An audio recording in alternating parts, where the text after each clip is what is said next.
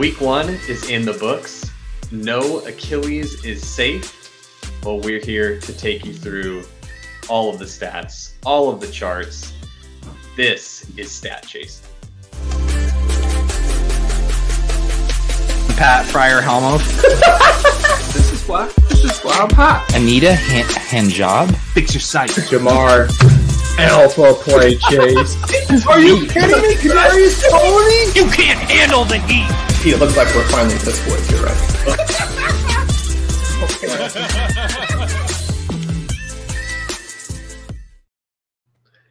Welcome to Stat Chasing Week 1.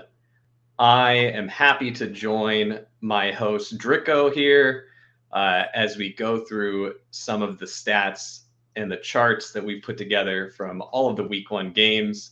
Pretty wild week of NFL. For those of you not familiar with me and my work, I am sacrilegious.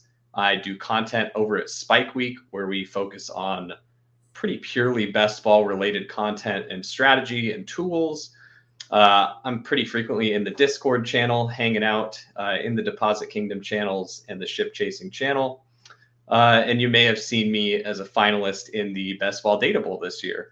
But very happy to be joining Drico this season for Stat Chasing and looking forward guiding you guys through some charts. Yeah, really excited to have you, Sack. Was really hoping that you would accept this. So pumped that you did, and really excited to get into these charts with you. Yeah, definitely. Gosh, I mean, I know that every season it feels like Week 1 is so chaotic and there's so much crazy stuff that happens that we never could have predicted. But it's just par for the course, man. That's what the game is that we sign up to play. Like, it's just all chaos, and there's only so much we can do, spending months in the off season talking about it and projecting things. But the rubber's meeting the road now, so it's time to get down to business. Yeah, with that pretty good transition. So we are going to start off with our QB passing efficiency and rushing production chart. And so this chart shows two things. It shows adjusted yards per attempt, which is essentially a passing efficiency per attempt metric. It bakes in, it rewards touchdowns and punishes interceptions. So it's really a kind of a pure, how good were you at throwing the ball per attempt? And then on the other hand, we also have a touchdown rate. Obviously, that is a good, high touchdown rates are signs of good productive offenses. But they can also be a tell on who has had a sort of unsustainably high touchdown rate. If you see a guy with low yards per attempt and then high touchdown rate, it's kind of sort of a tell of possibly an outlier. And really the reason I should also mention the size of the bubble also corresponds to rushing yards, and bigger the bubble, more rushing yards per game. And really what we're trying to sort of gauge which quarterbacks have played well, which quarterbacks are playing well, and try and use that as a kind of gauge for future performance going forward. And with that, Zach, is there anybody here who stands out to you? Yeah, I mean, Lamar Jackson had a really unproductive first game. I think, and obviously, since we're only dealing with 1 week of sample, like a lot of this is really noisy.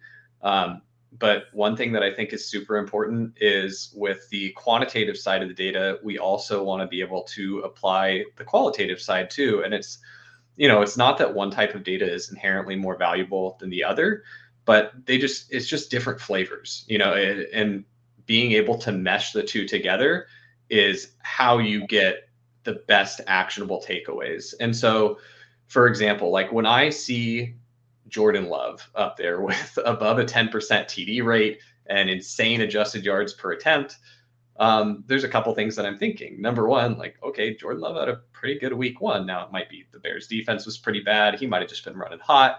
But there's at least enough signal there where I'm like, Jordan Love probably is going to be at the very least a functional NFL quarterback this season. Right. And sorry, one of the things that reminds me of is that, like, the more extreme the outlier, it's like the more likely it's at least directionally accurate. Like 100%. Yeah, agree with that very much. Because even if you say that, oh, well, he was so far above what his base TD rate is going to be on the season, like, okay, well, think of this as, you know, every data point we get is going to fall in the range of outcomes for these guys for each game. And so this just means that this is in the range for Jordan Love. And so for that to be in the range, he either has a really long right tail where this was like a major outlier for him, or maybe this isn't so terribly far away from his mean. And I think he's probably, at least a full standard deviation away from what his mean outcome is going to be. But I still like Jordan Love, as a competent NFL quarterback on the season. Yeah. And the way I'm sort of feeling about it is that, like, if the market and there's various markets, there's like waiver markets, there's DraftKings, there's Best Ball Resurrection coming up. Yeah. And if the market doesn't buy that and I'm seeing it, then like that's a pretty good sign that, listen, it costs you nothing to take a swing at this, and your upside could be pretty good here. And something to watch out for, like, if we're in week 3 and he's in that range, like that's getting pretty bullish. Yeah, it's kind of the NBA jams, heating up on fire kind of mentality. If Jordan Love is doing this week after week, all of a sudden we gotta pay attention. And kind of the flip side of this is market overreaction to the downside. So for example, someone like Justin Fields, where we see the size of that data point, this is not a surprise to anyone. We knew Justin Fields was going to run. And he didn't have a great passing performance week 1, but the Packers have a good pass defense.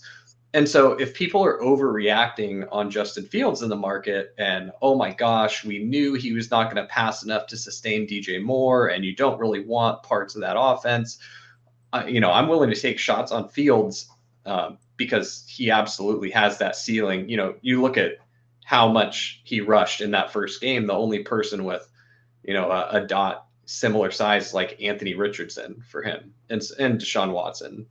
But Fields still is dwarfing both of them. So yeah, I completely agree. And one other thing that sort of stands out to me, and it's not I guess it's not too big a surprise since the fantasy performance he produced. Stafford there at around 9 yards adjusted yards per attempt, with a 0% touchdown rate. That does seem like the type of game where, if Stafford still has it, he could be one of those pocket passers that is so efficient that he creates enough points for himself to, at cost, to really compete with the kind of more hybrid guys. Yeah, absolutely. And Stafford's the kind of quarterback where I'm going to be very price sensitive on him. Just like guys, if you think back to best ball ADP this summer, just like guys like Jared Goff and Geno Smith and that kind of range, that end of the QB window, like I don't think it's unfair to say Stafford probably belongs in that range. But we saw this in his Super Bowl winning season, even when he was doing really well for fantasy. It was a mixed bag. There were about half his games where you were really happy to have him, and about half the games, and that's just the nature of pocket passers of that. Right. Yeah, I completely agree. And then one other thing that I'm sort of like still trying to react to a little bit, was Sam Howell. I thought going into week 1 that going against like a kind of like not very strong Cardinals defense, that he might look even better than I was imagining him to be. And then he actually comes in sort of average. Is that alarming to you at all? Yeah, it was a little concerning to me. I definitely want more sample. Again, it's a brand new offense for him, right? And it's not like he got playing time or reps last season. So I'm leaving a light on for Sam Howell, absolutely. But this it wasn't encouraging, you know. And I also, again, only 1 week of data, hard to draw, you know, too many huge conclusions. I kind of think the Cardinals defense, I think they're bad, but I don't think they are going to be as bad as the market thinks that they are.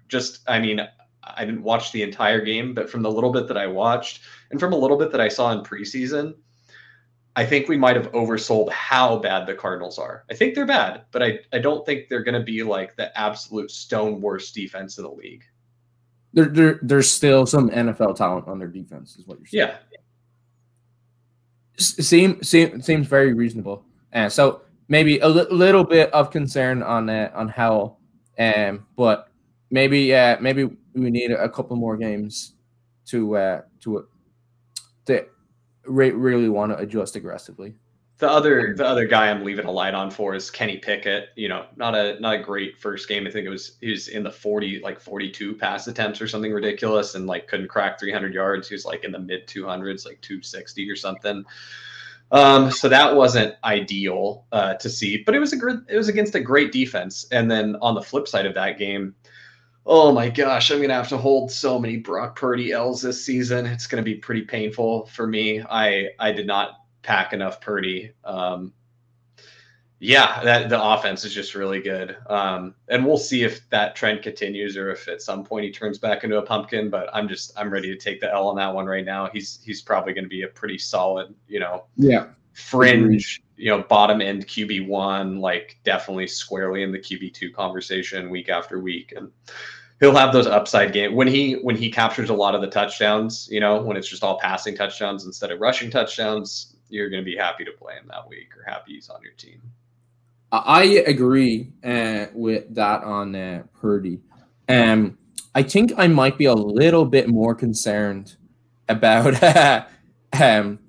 Pickett than you, and some of that. So obviously we've only got the week 1 sample size, but if I'm also looking for extra data points, I go back to last year. He didn't play very well last year, overall, and then as a college player, other than his senior year, he was pretty brutal, and so he has the first round draft capital, and he did have that amazing senior year, but I think with enough kind of like alternative data points, and I'm completely ready to be wrong on this. I'm definitely pretty concerned about Pickett after pretty brutal first game. Yeah, one of the last one that I really wanted to bring up is if you look at Desmond Ridder, he doesn't look that bad on this chart, but right.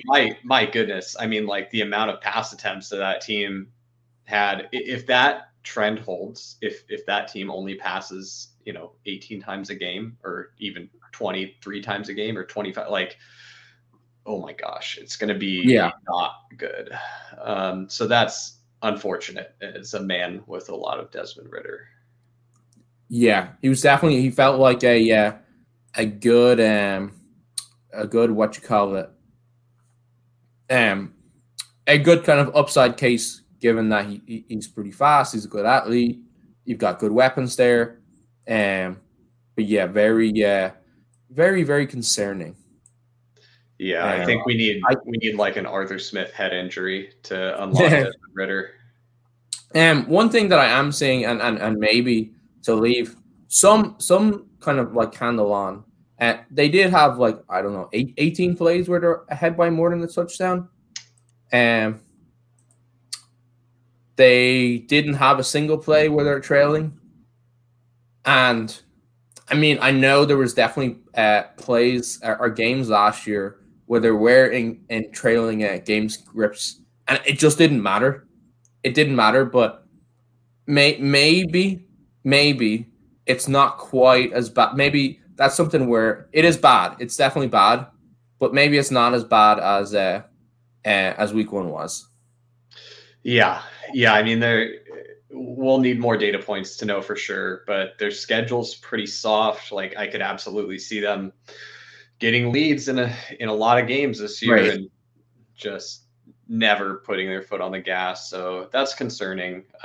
18 pass attempts in week 1, and so I'm sort of like trying to figure this out a little bit on the fly as well. And it's like even if what I said before was correct, and let's say that they get in more neutral scripts, you're looking at like 25 attempts a game, which it's not really enough. Yeah. When you look at when you look at the Have offenses that are throwing plus 40, that's not really enough. And if week 1 is to be believed, I mean, what was it, like 50% or something target? It might have been even higher. Was it 50% or 75%? I can't remember. Target share to the running backs. Like, oh my God, we're never gonna throw the ball downfield. Like right. Kyle Pitts and Drake London just get none and like it. Like, oh right. man. Yeah, that's all the moaning I'll do about Desmond Ridder though. So the only other thing that I thought might be worth bringing up is Bryce Young. So he they definitely they threw it quite a bit, but not only a small bit of rushing yardage there, and really quite poor efficiency. So that's one where I was before the season. I drafted a decent amount of Bryce Young just because I was like, oh well, he's an early drafted rookie, and the market is so confident that he's bad. Like it feels like something to take a stab on the other way. That's one where I'm like, like that. You need more than a week for it's more than a week 1 rookie sample size to decide that he's bad. But it's definitely something I'm keeping an eye on. Yeah, I definitely am more optimistic about Stroud. Not that he didn't look so great or anything, but they did allow him to throw. He had 44 attempts or something like that. And so I'm definitely maybe this Houston staff is willing. Hey, just let's get your reps. We're gonna need reps. We got some growing pains to get through. That's a spot, and also like Nico Collins finally did what we've been hoping Nico Collins would do for his entire NFL career. So, and Robert Woods was involved. Like that's looking like it might shape up to be a very fine last round best ball pick. But yeah, like one of those offenses that's like not actually good, but functional enough to create these kind of late round winners. 100%. Oh, and sorry, the million last things. But the Mac Jones, that offense. I mean, the thesis wasn't that hard to get behind. Like, hey, you had the stone worst offensive coordinator that's been in the league in the last 2 decades calling plays last year, and it can't be worse. It literally can't be worse. And Mac Jones threw for 3,800 yards as a rookie. And it's not like when he was a rookie, he had all these weapons. It was like, well, that's why he threw for 3,800 yards. It's the same cast of characters, basically, like it's still Devontae Parker and Kendrick Bourne and Hunter Henry. And so I think the market went way too far the other way on Mac Jones. I think that's going to be, he doesn't even have to be good. He doesn't have to be good to crush his price. What if he's better than Stroud and Dobbs and Young and Tannehill? And I don't think Daniel Jones is going to be putting up stinkers quite as bad as this past week. But like, what if Mac Jones is better than Daniel Jones? Couldn't that be in the range of outcomes? And like we were taking Mac Jones in the 18th round and Daniel Jones in the 10th round. Like, makes you think. Yeah, I definitely agree, and I think with how efficiently priced quarterbacks have been, you get an outperformance even later, it can be really helpful. So, Let's oh, here we go.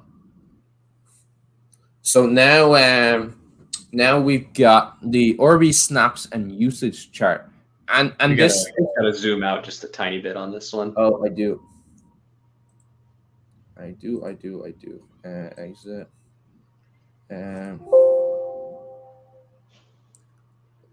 Cancel. While you work on getting that zoomed, some of the stuff that I saw at first when I put this together was, oh my goodness, James Conner might have some of the best usage for where he was priced in the market, and I still don't care. I couldn't care any less. The other one that I saw right away that I looked at was, dear God, Najee Harris.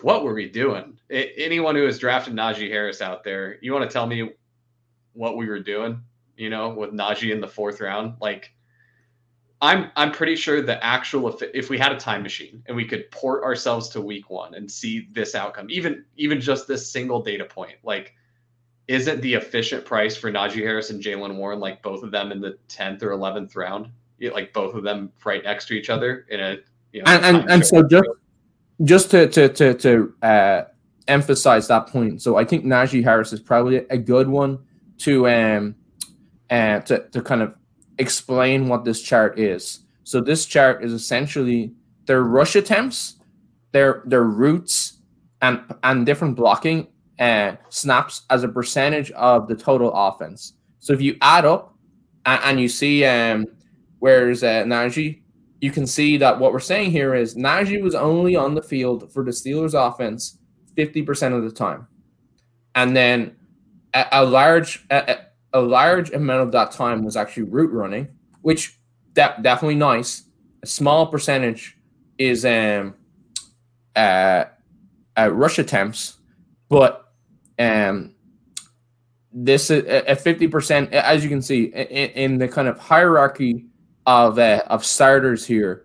It's pretty low down the totem pole, and not encouraging for Najee drafters at all. I don't think it definitely this does go a decent amount towards I guess the bear thesis for Najee. And so, Zach, one thing that this does make me think, especially with the high route share, do you think that his overall kind of like market share on snaps was low because the Steelers were getting spanked raw? Yeah, absolutely. They passed, what was it, 75% of their plays were pass plays. Right. And so that's definitely a function. That's why you see so many routes for Najee Harris. And the other thing is the routes are encouraging to see for players that can earn targets. And he's not that dude. The last time Najee got targeted was when Big Ben's noodle arm couldn't get the ball more than 5 yards down the field, and it had to be Najee or it had to be Deontay, and those are the only options in the passing game. And so I don't really think, if we look at Najee Harris's routes that he's running versus, say, Dalvin Cook didn't look great either, but even like the Dalvin Cook routes, at least he got some targets, Tyler Algier, got some targets, right. Yeah, the empty calorie routes. Empty calorie routes. He had 3 expected receiving points, which is that's pretty bad. He had 24 routes in all, and was only able to sort of convert that into 3 expected receiving points. Even in trail, it used to be, like you said, in the kind of peak Najee year, it used to be that even in trailing scripts, he was just this workhorse. So he was going to be running routes, he was going to be targeted. So really, your only path to scoring points with Najee, as it stands, what we're looking at here is that the Steelers are really good and that they're getting Najee to the goal line, and he's falling into touchdowns. Yep, It doesn't feel great. Very, very well put. Couldn't agree more. Other concerning points on this chart. I saw Derek mention Derrick Henry in the chat.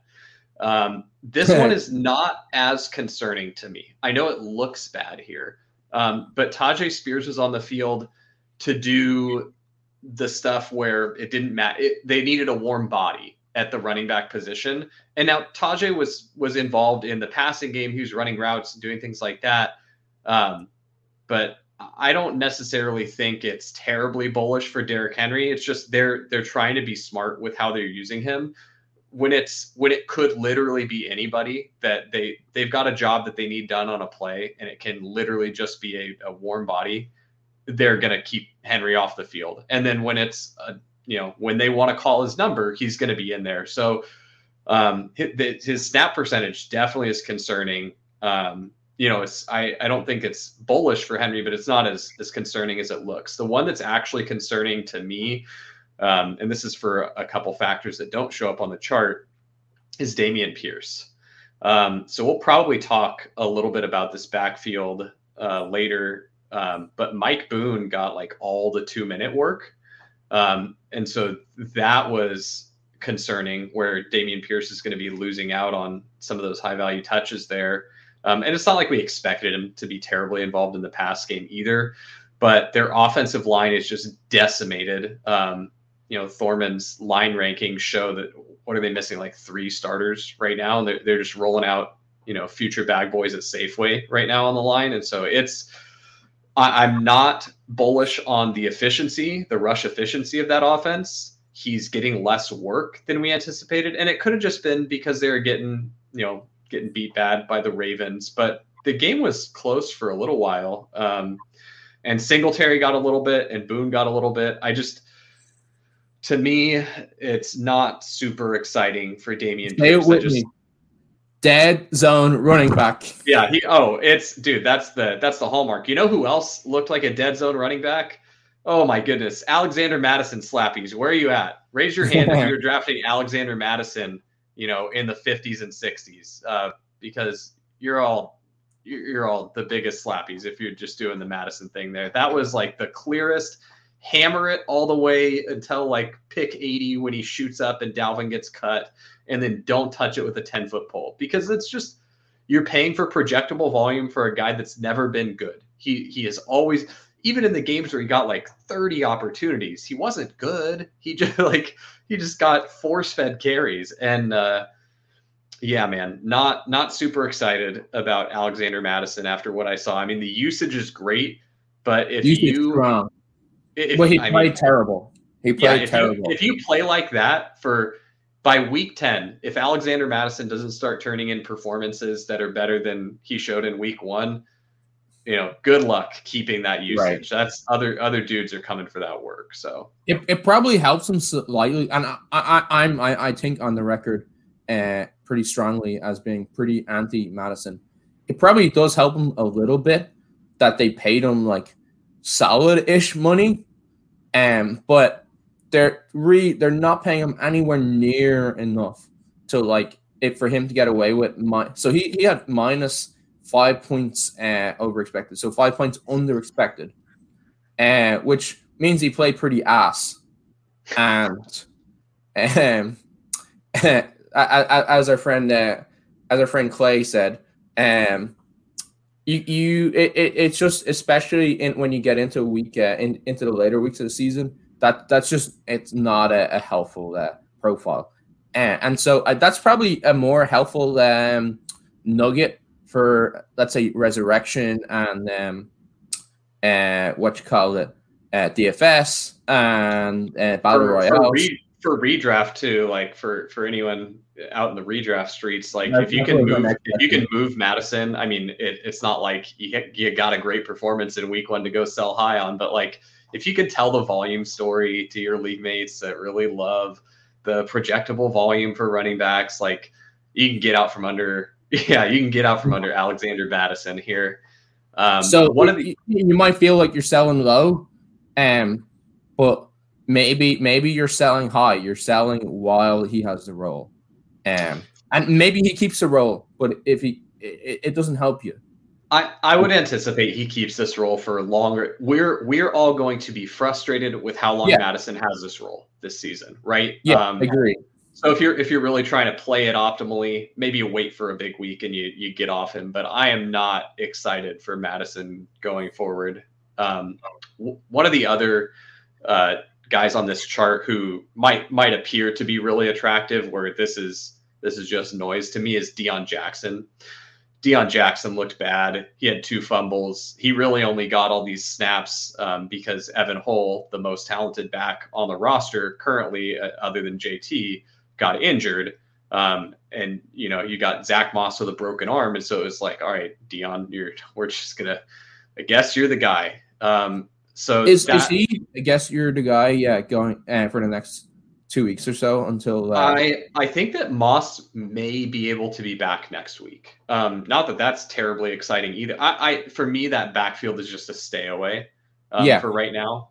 Because number one, we don't think we don't think he's getting this usage, or he's like a strong case for this usage going forward, and then not a strong player.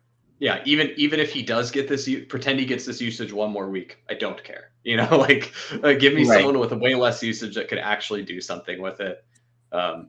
So yeah. So I know this is a ship chasing brother pod, stat chasing, but we can't spend the whole time shitting on running backs. Speaking, so talking about more positive running backs. So Travis Etienne being top of the chart for RB usage, and given how good we know he is, let's say, so he was going. I know he was going like, let's say 3-4 turn, maybe 4th round, in normal regular best ball season, and how what do you think is like an efficient ADP going into Resurrection now? Yep, squarely the beginning of the 3rd, like 2-3 turn, right before that tier. So if you go back to where we were drafting this summer, there's that big precipitous teardrop, right at the end of the 2-3 turn, whereas like T. Higgins is the last stop on the wide receiver train. And then you're staring down like DK Metcalf, Keenan Allen, Deebo Samuel type of guys. And I think that ETN goes ahead of all of that type of wide receiver. Now, the names may change a little bit. Like Calvin Ridley now is going to be pretty squarely in the 2nd round for receivers. Yeah. He was creeping up. But I think that he's, ETN's probably pretty squarely that 2-3 turn. He's the first back after the wide receiver cutoff.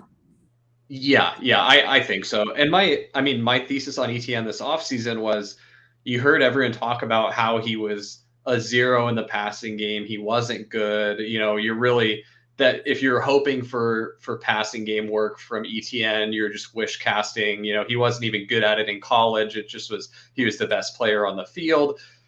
But we're ignoring one important thing.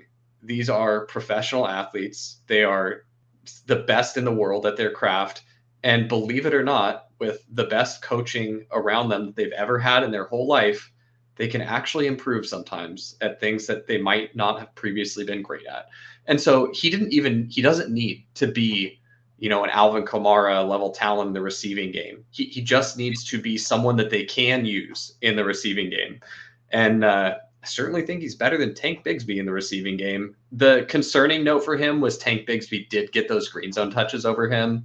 He got the one at like the 5 or 6 and pushed it all the way down to the 1 with that big pile. And then he got the carry to plunge into the end zone right after that.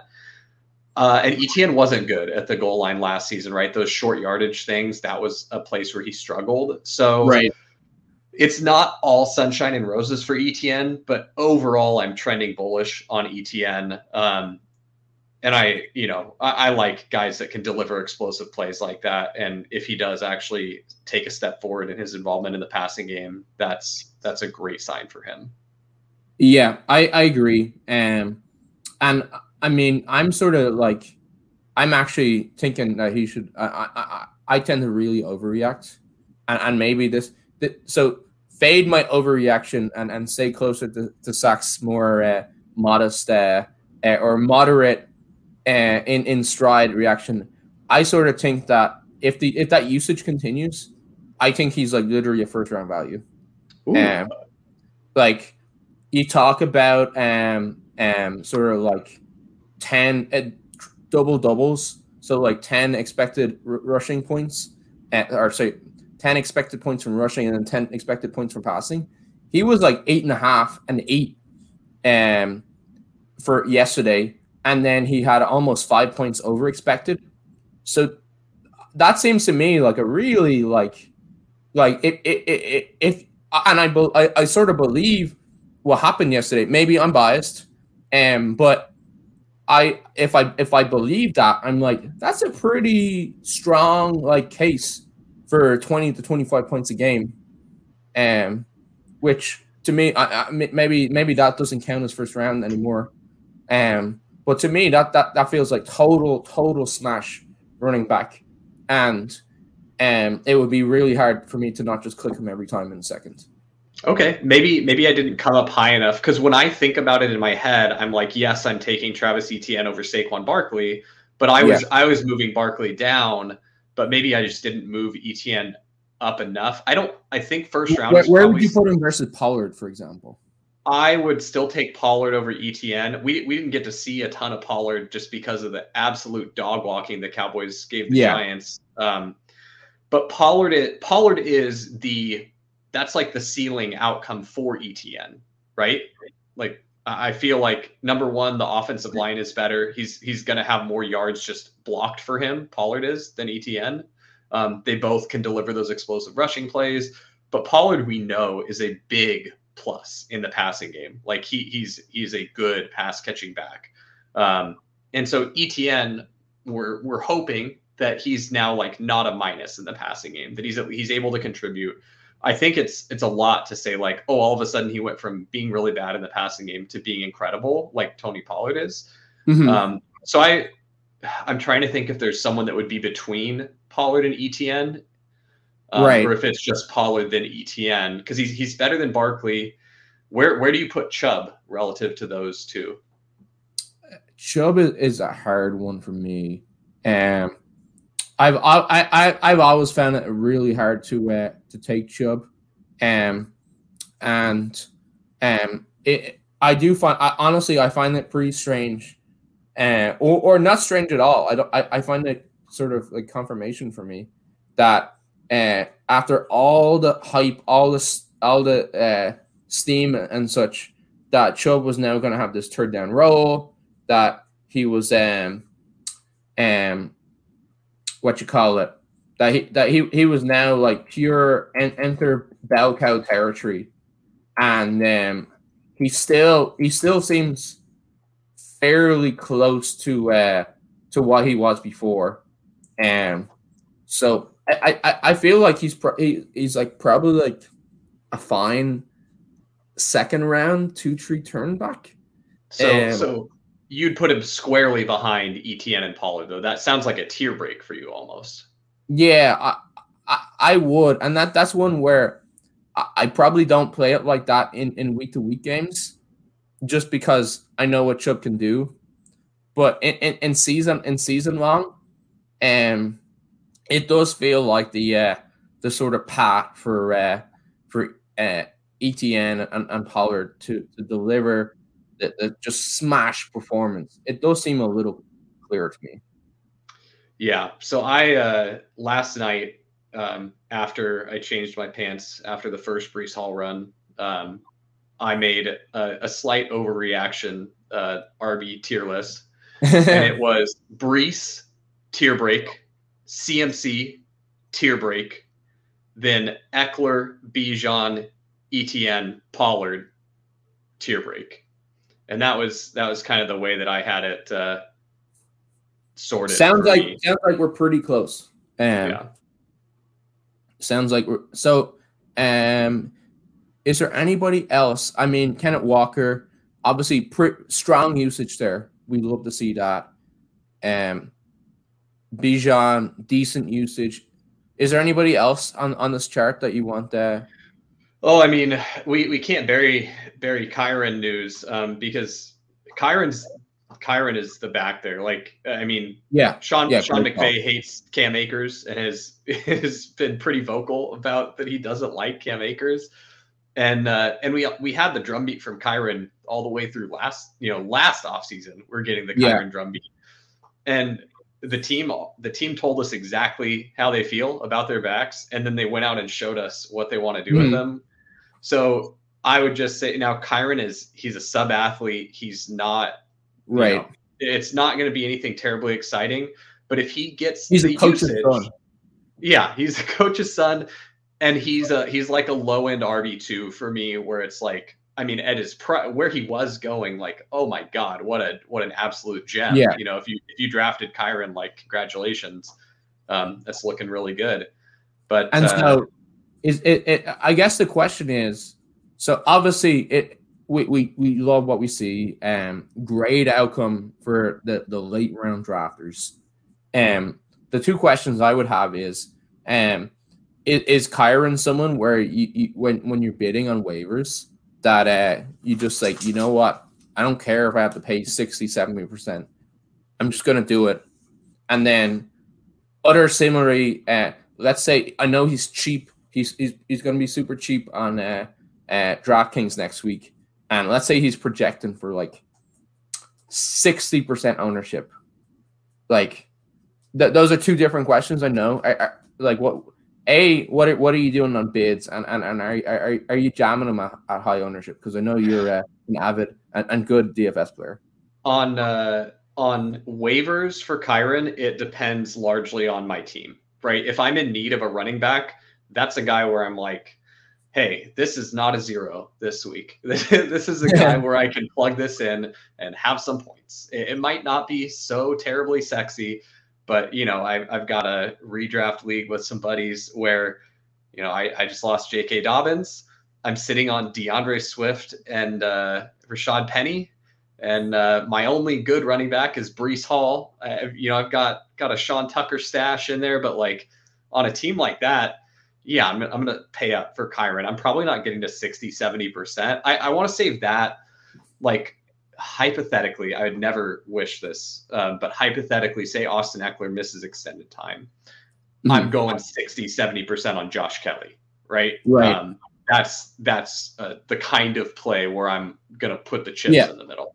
Kyron is more like if you need him, you might go to 30-35%.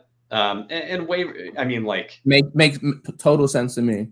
And I was kind of pushing you a little bit there because this chart is so bullish that I know that somebody will be like, oh wow, like I just jam them, and then maybe you want to take a step back from there just with the athleticism, and then if that's where you're at, it sounds like you're not playing them at 60%. I'd have to look at the whole slate for DFS. It really depends on everything and how it balances out together. But if he's like a legitimate free, if he's Stone Min and he's free square, I can't remember who do the Rams play next week?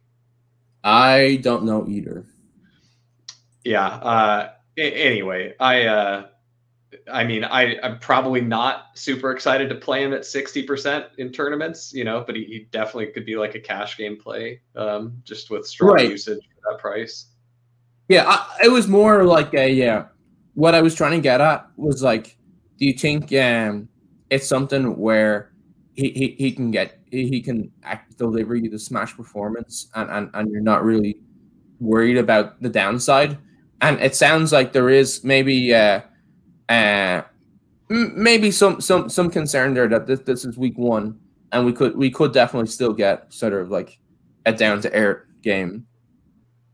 Where Cam Akers comes up in usage or he just plays bad. Yeah, I definitely see the downside for Kyron. But I think for the most part, like, that's a quality waiver pickup, and obviously totally paid off it. He paid off his draft costs already. He gave you one game. For sure. For there you go.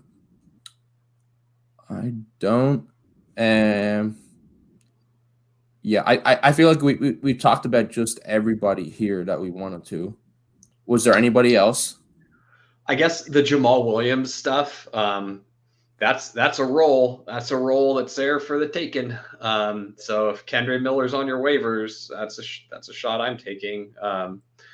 You got two good chances before Kamara comes back, and I think Kamara is closer to going the way of Dalvin Cook than being his old self. So who knows? Maybe Kendre has a good path even once Kamara gets back if the competition's not too terribly stiff.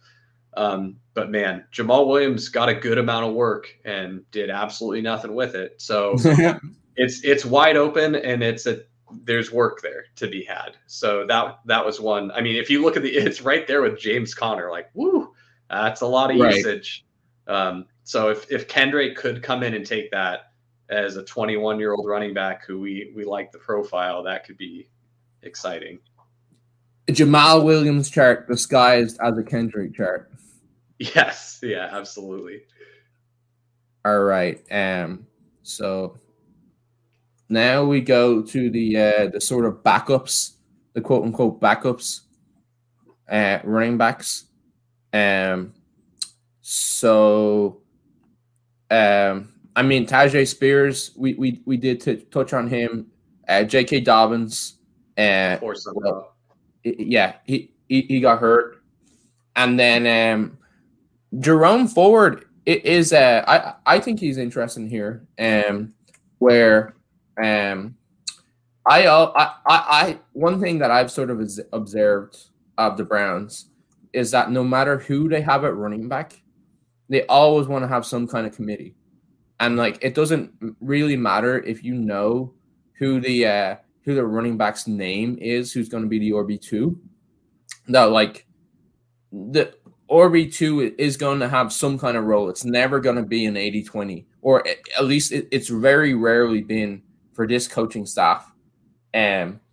So I think he's definitely a little interesting there as a pretty good. I mean, how many he'll be available in home leagues? Probably not too many high stakes, sort of like deeper leagues. But definitely that feels like a pretty decent value there if you got him. Probably not playing him in DFS. Can't imagine he's available on too many wires, like I said. But interesting. I think he is an interesting play for getting filling it like an RB2 spot, where you're just sort of getting points. He did get a lot of mop up duty after the game was out of hand. I think 11 of his 15 carries came after the game was totally done. I think it was like in the fourth quarter. But I agree with you though that he is the clear RB2, right? He's the only running back that took any snaps on offense other than Nick Chubb. Pierre Strong played special teams. So Jerome Ford's the RB2. Don't worry about Pierre Strong. And so he's definitely the handcuff in the event that anything were to happen to Chubb. He misses any time. Right. And he's fine. There might, just like, I think it's probably going to be a lot closer to how Kareem Hunt was last season, where there's almost no week where you actually feel good if you do choose to start him. But there's like 2 weeks where he pays off, or he's fine, as a standalone value. But yeah, it's a stash. It's a bench stash for sure in redraft. A good handcuff option. Definitely. I mean, very, very clear signal that he's the RB2 on that team. That's definitely fair. So what else stands out? I think it's interesting that you see a couple of Bears running backs here. Obviously, you had Roshan. He had a lot. He had a lot of high efficiency, so he actually delivered quite a good week. But I think it is at least interesting that you have this pretty clear three-way split. Like where you have I just missed Herbert there. Herbert, Roshan, and Donta there, all in the backup running back chart, and it does feel like you need someone to either separate or someone to get injured. A lot of the Roshan work came kind of in garbage time. So I think that the garbage time stuff again. It would help with watching games. that's that quantitative and qualitative flavors. We gotta get a little bit of both. 2 scoops. But I do think that you're likely looking at Khalil Herbert and Donta Foreman at least early in the season. It's not like I think Roshan could absolutely carve out more of a role as we go on. He looked fine to me. I mean, I don't know ball, but he looked fine. So you think that in more neutral scripts, or what you're saying is in more neutral scripts, it's Herbert and Donta. Yeah. Yes. That's it. I think that's interesting and makes sense for sure. I don't think Roshan gets no snaps in neutral scripts, but I think quite a bit of his work came in garbage time. Got it. And in week 2, if a different if it plays out differently, if Roshan's on the field more, maybe it just was, hey, when we're really needed to pass a lot, we like Roshan as our passing down back the most. You can kind of see, look at his pass blocking. Like, I think that does tell a little bit of the story as well. Like, he is the guy they prefer to use in that long down distance potentially. So, I know with the range that Herbert sort of crept up to late in the season, that he might have if a drafted team got an injury or something like that he'd sort of would have been in consideration for starting as running back 2. That this is the sort of thing that would make me say, oh, okay, actually, unless things get really sort of dire at running back, I'm not feeling good about starting Khalil Herbert right now. No, I wouldn't be super excited to plug him in. Not with much confidence right now. It's almost like, it's still Herbert for me, but would I do Hubbard or Herbert here? Right. Yeah. I think that is an interesting differentiate or comparison point where I do feel like, and unless I'm completely missing somebody, you have a little bit more there with Chuba, with the fact that it's a bit more of a sort of like 2-back split, and so he only has 1 back to compete with to increase his snap share, and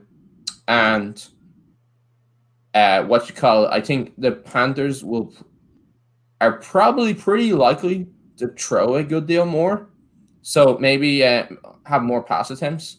So that one does feel like a definitely slight edge to Chuba, to me. Yeah, I think they're close, but it's pretty interesting where after we get 1 week's worth of data, a lot of stuff, especially in those later rounds, like the prices that we had been paying for guys, like it starts to become clear, hey, we had the wrong read here, we had too much confidence here or there, and that's right. I mean, that's just why picks after a certain point aren't worth anywhere near as much as our early picks, because the degree of confidence we can have is so much lower. So.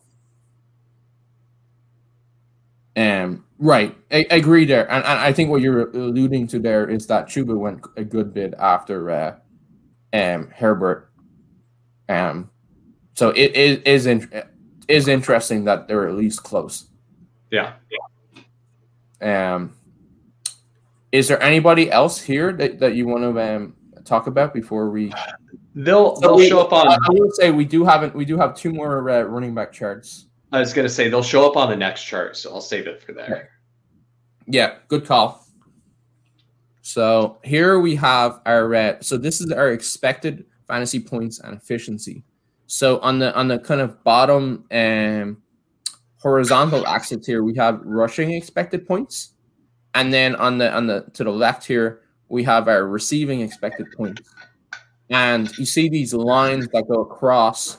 So this line here represents a total expected points of 15 expected points. And so you have Bijan here, who's sort of like 8-ish and 7. That's how he gets to 15. And and then also the size of the bubble is their points over expected. So bigger the bubble, you see CMC here, a lot of points over expected. And then you have, let's see, Jalen Warren, which definitely disappointing for the for us so far, is low points over expected. I mean, you can look at the hallmark low points over expected guys: Jamal Williams, Alexander Madison. Those are very uninspiring. I mean, obviously McCaffrey stands out huge. You can see Josh Kelly. Josh Kelly ran hot on getting a TD there, but he looked good. And yeah, if Eckler were to miss any time, that's a very, very exciting potential add there. Some of the other ones that stood out for me, you've got Gus Edwards way down there. And that's because Gus is getting the low calorie stuff, man. That's the guy where, hey, between the 20s, we want to run someone's face directly into a 300-pound man a couple times, just establish it. That's the Gus job. So he's an absolute zero in the passing game, right? Like he's not going to be involved there. And that is a wrinkle that we saw a little bit in week 1. How many targets did Dobbins? It was Dobbins 3 targets before he got injured. Like that's a lot for what Dobbins had put up in his career. So I think it's pretty clear signal that this offense wants to involve the running backs in the passing game more, and they're doing more stuff at and around the line of scrimmage as well. Just in the way that they manufactured touches for Zay Flowers.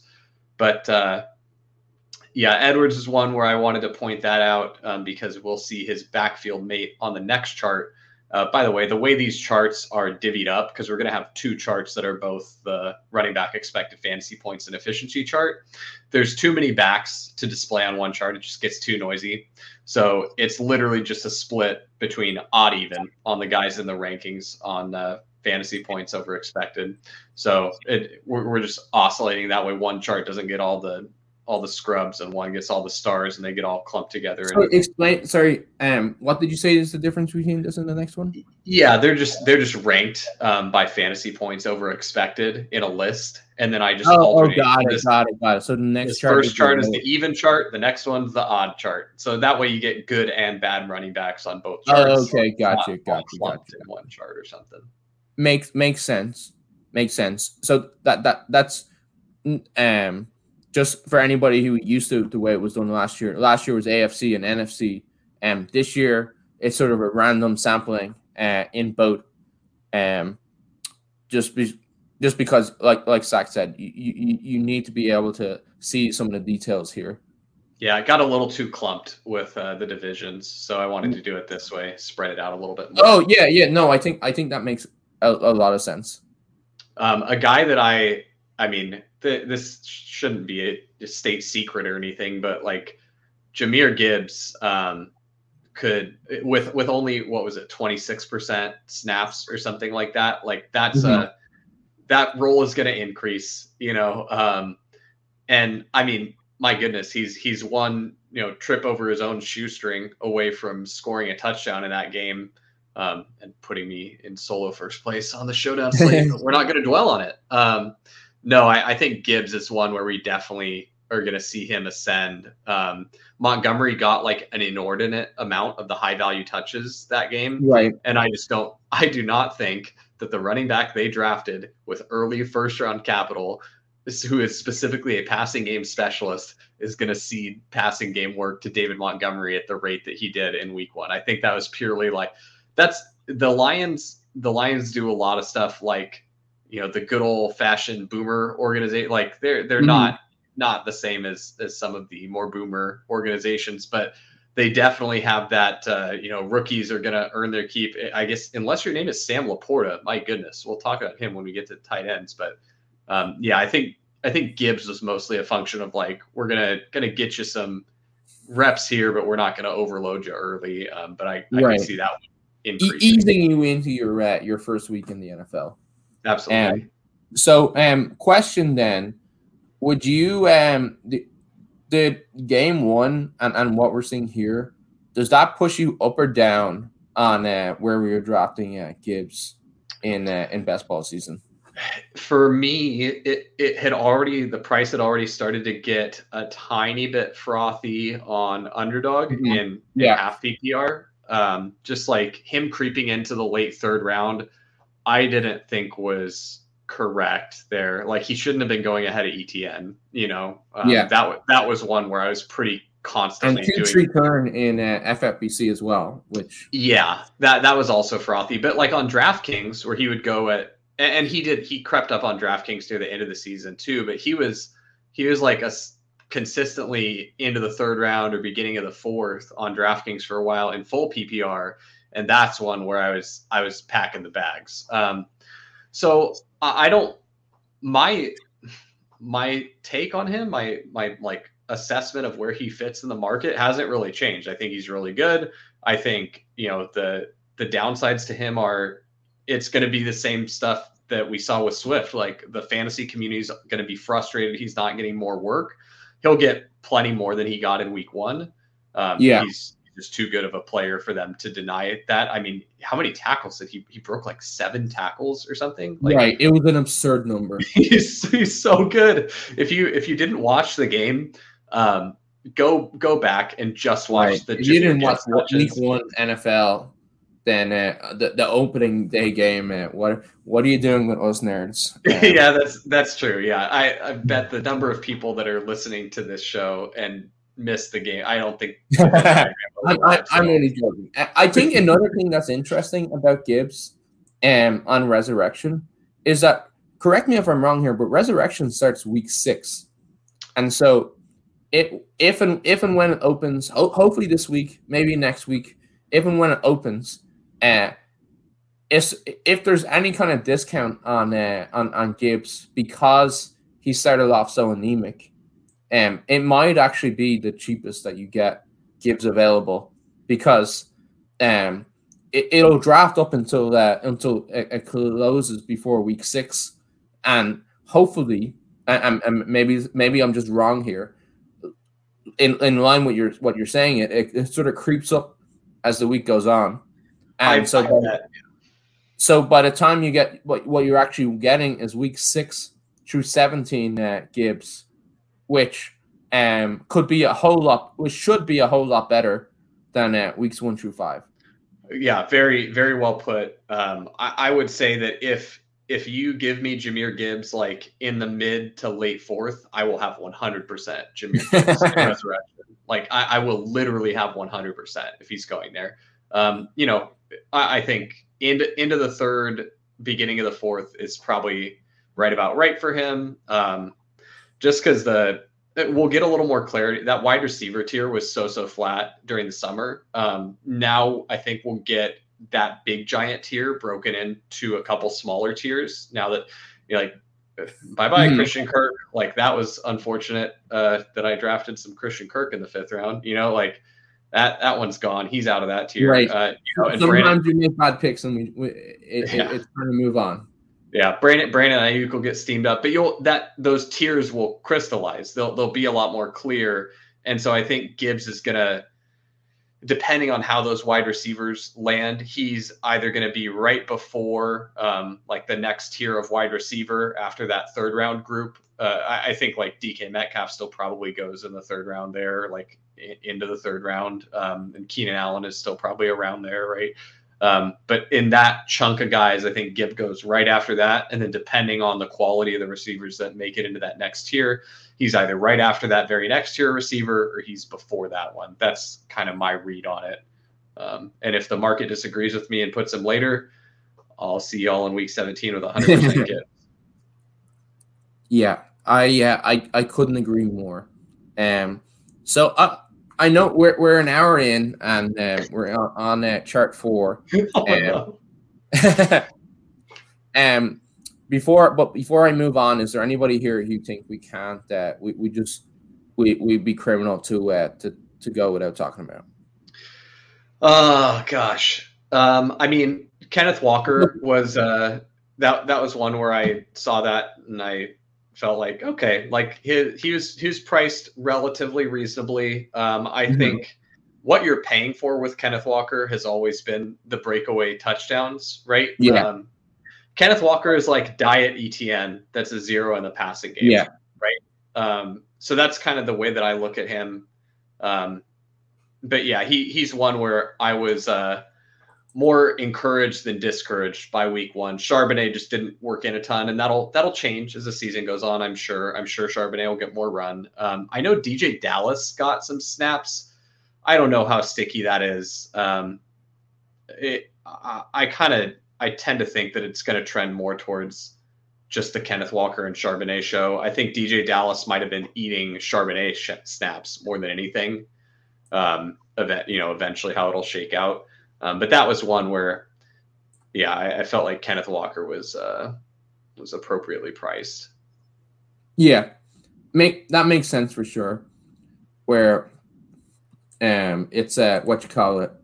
He's in that 10 to 15 range, but with some efficiency, you can get some big time games.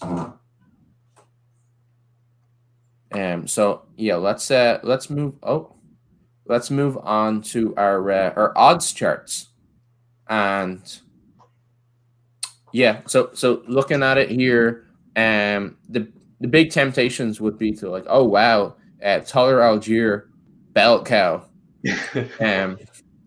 but I don't think that's necessarily right.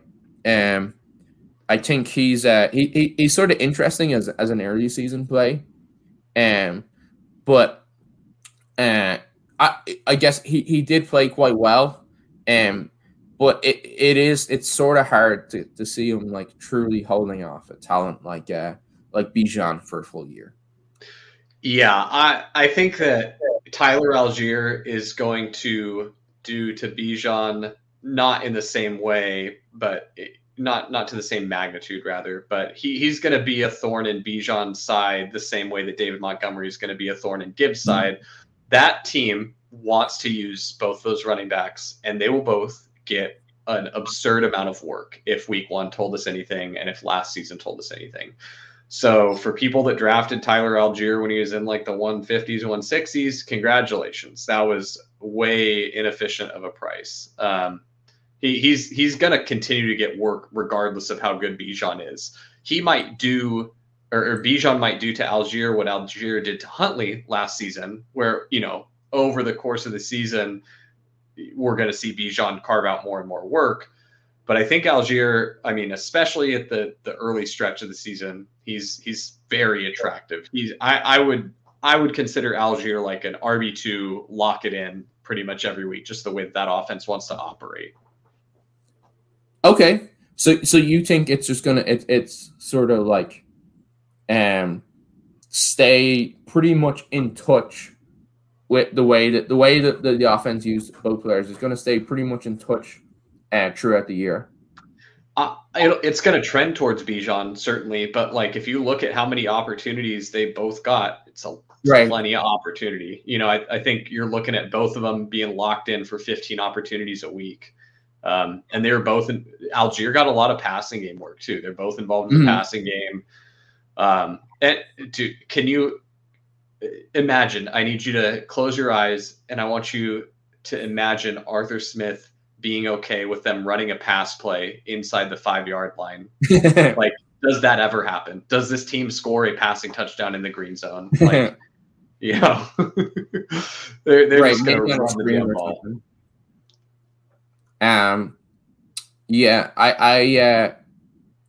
I sort of see that where it's an offense that's like it's so rich for running backs that him just having a share it is quite valuable. I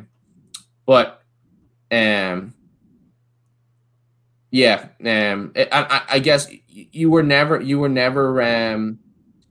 having to pay a bell cow price. I don't know. You're never gonna get somebody in a trade or whatever, or maybe you will, but probably a hard ask to get somebody to pay like a high player return in a trade. Where would you draft him in Resurrection? Like, he's like a solid, into the night. Like, is it ninth? Gosh, it might be. It's got to be higher than that. I was thinking like I was just at ninth.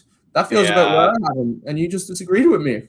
I know. Maybe it's like, is it like late 7th, early 8th? I don't know. I just let me ask you this: is Tyler Algier in the 7th? Is that a dead zone pick, or is that something where he if you get him 7 or 8, you're really happy with that pick? I mean, not to make the same comparison again, but I look at it like I looked at David. I was happily clicking David Montgomery at his price, right? All off season. That's behind a really good offensive line. They want to run the ball. And, we saw last season, Jamal Williams ran hotter than the sun on touchdowns, but right. That offense can score rushing touchdowns, and they are happy to give work to their running backs. And it's the same thing in Atlanta. They have a good running game. They want to give work to the running backs. So I think I think the Algier to Montgomery comparison is pretty good and pretty close to how I would view both of their prices. And to be fair, Tyler Algier probably compares better. He's younger. I'm pretty sure. I know he was an old rookie, but he is a second-year player, and he played well, whereas Monty played not well. Yeah. So maybe David Montgomery plus is like a good way to. I know that's what we're saying. Maybe Monty plus is a good way to look at him. Yeah. Another one I wanted to bring up here is Josh Jacobs. I mean, from week 1, elite usage. They're putting the ball in his belly, but he did turn back into a pumpkin a little bit on the efficiency front. Last season, he was just otherworldly. I mean, he wanted that bag. And I don't know if this, could just be week 1, small sample size. I don't know if the trend holds, but I'm like slightly concerned that Josh Jacobs is just going to be like absolute crap ton of volume, not terribly efficient. He didn't have a ton of expected points in the receiving game. You see ETN with more expected receiving points than him. You see, he's like right about in line with AJ Dillon. So slightly concerned about Jacobs. I mean, he's going to get so much work that it's probably fine though. Yeah. And one way that I like to look at the over expected is I like to try to break it into yardage and touchdowns. And obviously you have to be very careful with splits because we're dealing with very small sample sizes. But one thing that does seem pretty notable is that of his I think he was minus 11 or so in expected points. 9.4 of those was in touchdowns, was in getting goal line touches and not scoring. And that does feel like something that might be a week 1 thing, where if you think the Raiders' offense is better than the market was giving credit for, and I think we've gotten an indication that it is, and that they will be making trips to the goal line, and that they're going to continue to feed them there. I think maybe I think there is a case that his I guess rest of season points outlook is maybe a good bit better than what his week 1 stats look like. But having said that, I probably wouldn't be too far away from you in terms of pricing him. I probably still need a decent discount to his his best ball season ADP to be drafting him. I'm Jacobs, yeah. Josh Jacobs or Saquon Barkley? Oh, Josh Jacobs. I'm sorry. Okay. Sorry. I did the thing where I said to you, oh yeah, let's make sure we use the names, and when we're talking about players, and then I just said him. So yeah, Josh Jacobs. Lots of goal line touches. Did not convert him. That's usually volatile. And even though I'm not drafting him, but if I were somebody who was quite bullish on him going into the season, maybe that doesn't push me quite off of that opinion. Oh, I'm sorry. I should have been more clear with my question. I was saying, who do you prefer, Josh Jacobs or Saquon Barkley? Or Saquon. Okay. Who do I prefer? You're gonna have to give me a second. So honestly, probably Jacobs. I think it's close. I mean, the only modicum of success the Giants showed against the Cowboys was those early runs where they were able to get a little bit of Barkley up the middle going for them. Anything outside was not great, but they looked like they could at least get some yards created up the middle with their run blocking. But yeah, I felt like that was those guys are probably, I think they're in the same tier. Would you consider them same tier? Yeah, they are. Yeah, I think they are. They're definitely in the same tier. And the only thing I would say is, and maybe did Saquon have the thing where he came off the field just because they were getting smashed so much? Yeah. At the end of the game, Okay. Daniel Jones still had to stay in there and get his turds pushed in. Saquon got to go get nice and cozy on the bench and put his parka on and get out of the rain. I just can't. Dude, Daniel Jones did something to upset that coaching staff. He kicked someone's dog or slept with someone's wife. They were like, you know what? We're paying you all this many $1 million. You are just going to take this punishment and like it.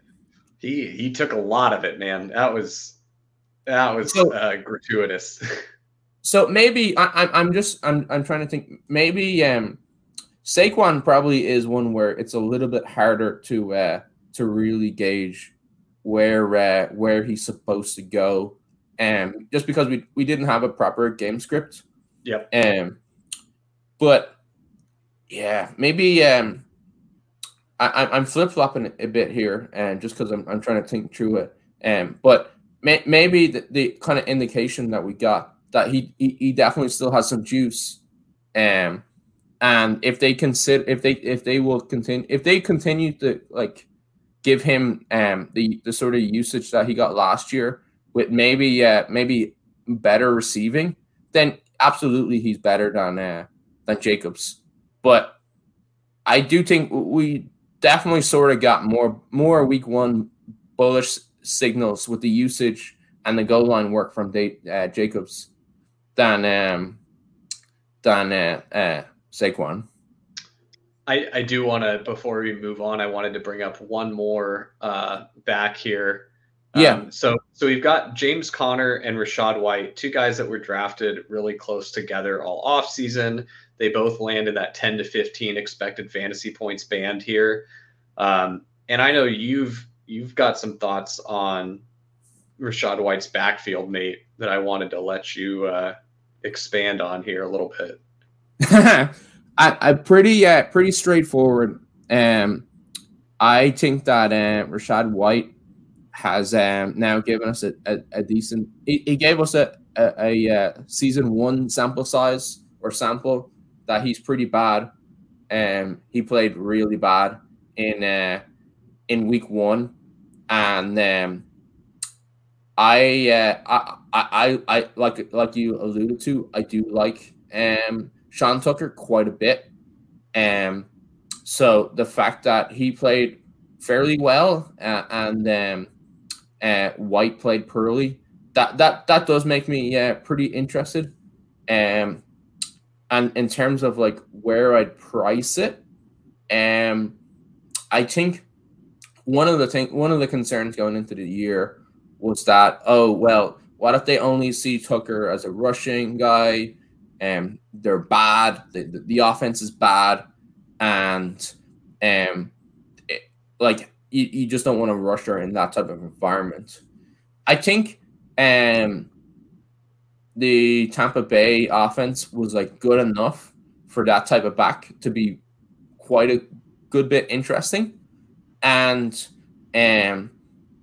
it's one of those things like when does it flip?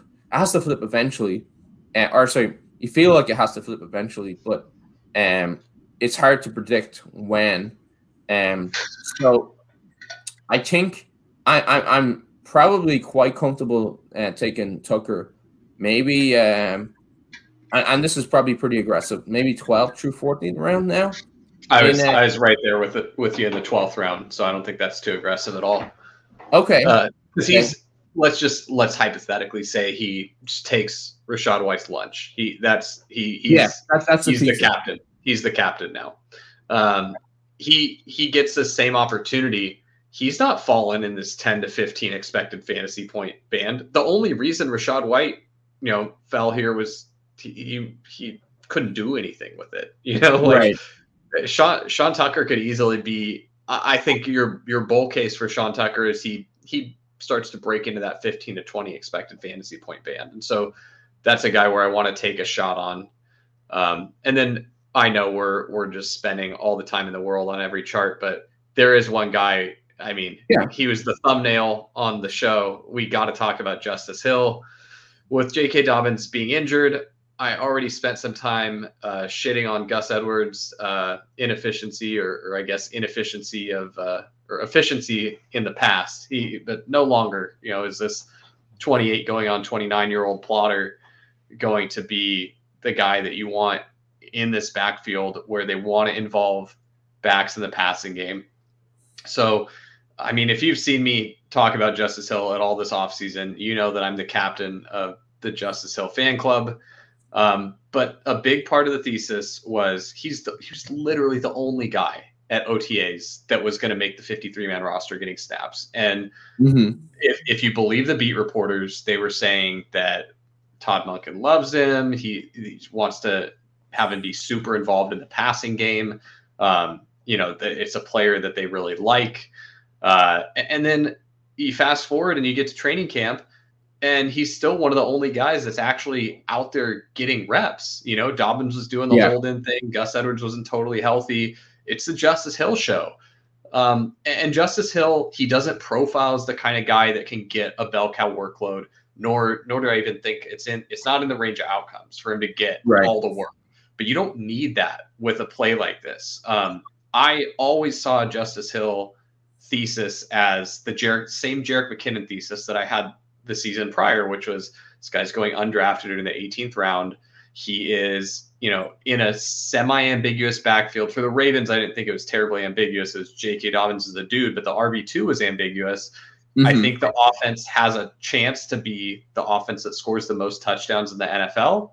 They want to involve their backs in the passing game, and this guy could get a lot of high-value touches. And that's the thesis. He's like 190 pounds. He's not some world beater or anything.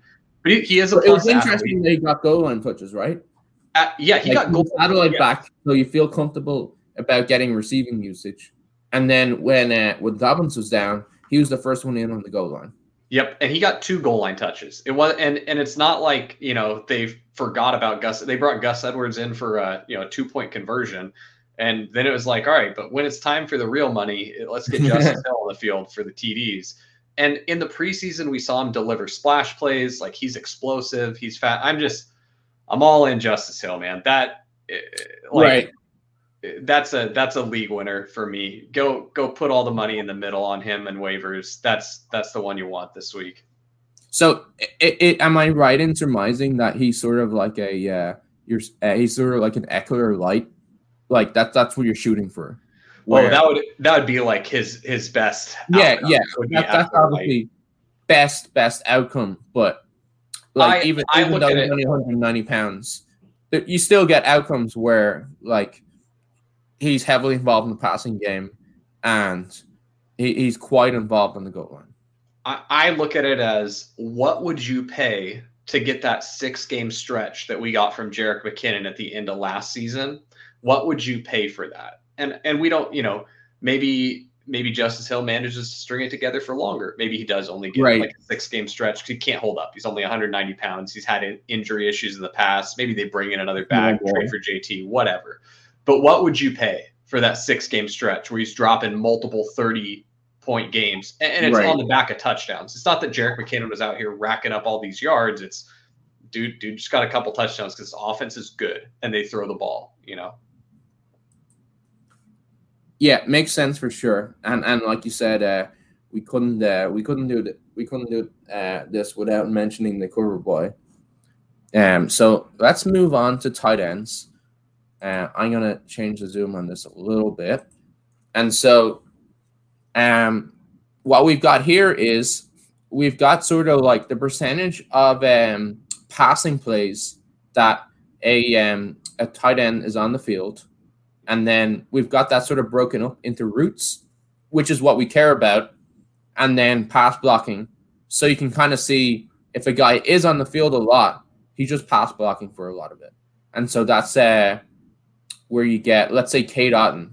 He is on the field for almost 100% of the Tampa Bay Bucks passing downs, but because he's pass blocking for quite a bit of it, that brings his pass route down to just over 70%. And then what we have here on the left, if you're tracking over here, we have targets per route run and ADOT. And it's sort of what we're trying to do is trying to find out who's billed as a tight end but closer to a receiver. And so you see Cade Otton here, really low target per route run, and then pretty kind of tight endish ADOT2. And that's not the shit on Cade Otton or anybody who took Cade Otton. I think that's kind of the outcome that you're sort of like you were expecting that outcome when you drafted Cade Otton. You're getting him super late. You knew he wasn't kind of like, he's not Travis Kelce or anything, and you're hoping for a week where he scores a touchdown. But just kind of a way that we look at this data. Whereas on the other hand, it's actually quite difficult to find a tight end who looks like a tight end this week. But let's say you've got a TJ Hawkinson here. He had similar routes run, but his routes were a lot more important. He got double the targets per run, and then you can kind of, this chart does tell a story of a struggle week for tight ends a little bit, because like normally what you're looking for a guy who's maybe 75 to 90 in route share, 20 some in the range of 20 per target per out run, and then like a wide receiver ish 8 to 12 ADOT. We're not seeing that here, but definitely some good takeaways for the chart. Can I interest you in some Luke Musgrave at 17% targets per route run, just about 80% routes, and an 18 ADOT? For sure, definitely. I think you run that is definitely really interesting. So you're probably not going to be able to sustain the 18 ADOT, but combined with a 17% target per route run, and you've got the high route share, you feel pretty good about that tight end role, right? Yeah, some of the ones that stood out to me as, I'm full on hitting the panic button for these guys. It's Dalton Schultz. I'm pretty sure that's just like not a playable tight end. Dalton Schultz is the same thing as like, oh gosh, what's the name of the blocking tight end for Minnesota that signed that big old contract? Yeah, but Dalton Schultz is out here just running cardio, like 8% targets per route run, no ADOT, like woof. Some that I also saw where I was like a little concerned, I'm not like full on alarm for, is David Njoku did a fair amount of pass blocking, didn't run a ton of routes, low ADOT. I mean, it was a monsoon game, so I don't really care that much. Mm-hmm. The other Isaiah Likely was a little disappointing. Isaiah Likely very disappointing, I thought. I think we saw enough last season from him to know that he's good, though. So I'm not. I think I'm more willing to write this off as like it was a bad game. It also, like, if we're thinking this might be more signal, it could just be like, hey, they now have target earners here. Like Zay Flowers is here and he's going to earn targets, and Bateman is healthy. And even though Bateman didn't run a full complement of routes, he wasn't on the field a ton, he still earned targets. And so that might be, if Andrews misses time, maybe Likely doesn't see that same significant increase in value that he saw last season. That does seem the question, like, because like I know people in their head they had like mental heuristic. Andrews goes down, Isaiah Likely, basically Andrews, and just run with it. So wouldn't you say it's fair to say that idea is it? It feels like either that idea was not correct, or Mark Andrews is in trouble because of the issues pushing Likely down here. I'm not ready to say Mark Andrews is in trouble because I'm not either. I do think that he's, he is just a better talent than Isaiah. Isaiah Likely is an exciting talent, but like he's not Mark Andrews. So I'm more willing to just call this a bad game, maybe a little fluky, but I'm filing it away in my mental filing cabinet of, if Mark Andrews misses time, I'm going to have a lot lower confidence in Likely than I would have previously of like, it's a smash. So that's how I think about it. Speaking of guys that are smashes, we said there weren't a ton that kind of checked our boxes. Can I interest you in some Logan Thomas? Like 23% targets per route run, not a super exciting ADOT, but he was involved. I'm just hoping that maybe that was like a little hiccup for Washington. Maybe Sam Howell can string it together. Bieniemy can get some stuff figured out for that offense, and they can get humming as the season moves along, and Howell gets more real live reps in the NFL because dude's played 2 games now. Right. So, we can just kind of treat it's not like Sam Howell was sitting behind some great quarterback learning last season, like, not to crap all over Taylor Heineke, but it's not like he had all this time to develop behind one of the greatest minds in the game. I think it's fair to expect that Howell might be a little raw. And I think Logan Thomas is certainly interesting. The tight end landscape's a wasteland. So anyone getting over 20% targets per route run and being involved in the offense is one where I'm going to be at least a little interested. Yeah, I agree. And definitely. So I think maybe you disagree, but he solidifies himself as like kind of a late tight end target. I don't disagree because I think I'm sitting here with like 15% Logan Thomas. So and the question would be in resurrection stuff. Does this meaningfully change? Like maybe I'm thinking maybe this changes them from like maybe not draftable to probably good in the 15th. I think the only reason he wasn't getting drafted was the injury concerns. I think people wanted that role potentially, right? I never really bought into the Bieniemy's tight end. It's the Travis Kelce role. It's like, no, it's not the Travis Kelce is the reason that there's the Travis Kelce role. Like it's not that whatever tight end plays in this offense is just a skeleton key, like he's gonna smash. But I do think he's interesting. I think Logan Thomas is interesting for sure. I mean, yeah, it's definitely one where he should be drafted. It's just still there's the injury risk, so he hasn't stayed healthy for a long time. Right. So then it sounds like maybe you're are you drafting him earlier? I take him a little earlier.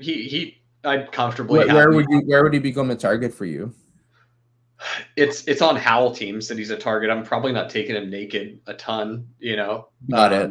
But like the late rounds don't matter. The ADP doesn't matter. We're not good. The market's so bad. No at pricing. So fair like point, for sure. Who cares? 14th, 15th, 16th, 17th, 18th.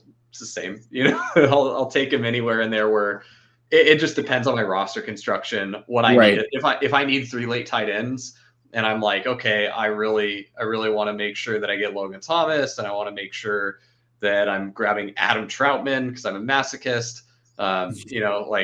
Then sure, I'll click him wherever I need to. In those months. But you're taking him at a spot where it's kind of like low opportunity cost stage. Yeah, I'm not. He's certainly not like moving up. He's not creeping up into like the 13th or something for me. So I guess the one other player that we have to talk about is that Durham Smite, where literally 100% of pass plays and was checking before. It wasn't like there was some weird injury that he was the only healthy tight end there. Like, no, that's his role. He maybe he's not 100% all year, but pretty like this is like in terms of like snaps and routes, this is like pretty much elite. 14% target per out run is like a mediocre tight end, I think. But at elite snaps, it's like holy. Like if that holds, he's basically the late tight end of the season. Yeah, like, we should have been drafting Durham Smythe, everybody. And it becomes for me a type of player like that becomes quite challenging, because if that just holds, then he's probably like, I don't know, like honestly a pretty strong like 12th, 11th, 10th round target, which that feels aggressive, but like I'm like just from the maths of it, if that holds. And like I don't see a compelling reason to think that it doesn't hold. Like go ahead. I'd say as far as like his price, I don't have high conviction in the market's ability to price all of the tight ends efficiently. So if they price Smythe efficiently, there's other guys that are priced inefficiently, and I won't take Smythe then. The reason I like to talk about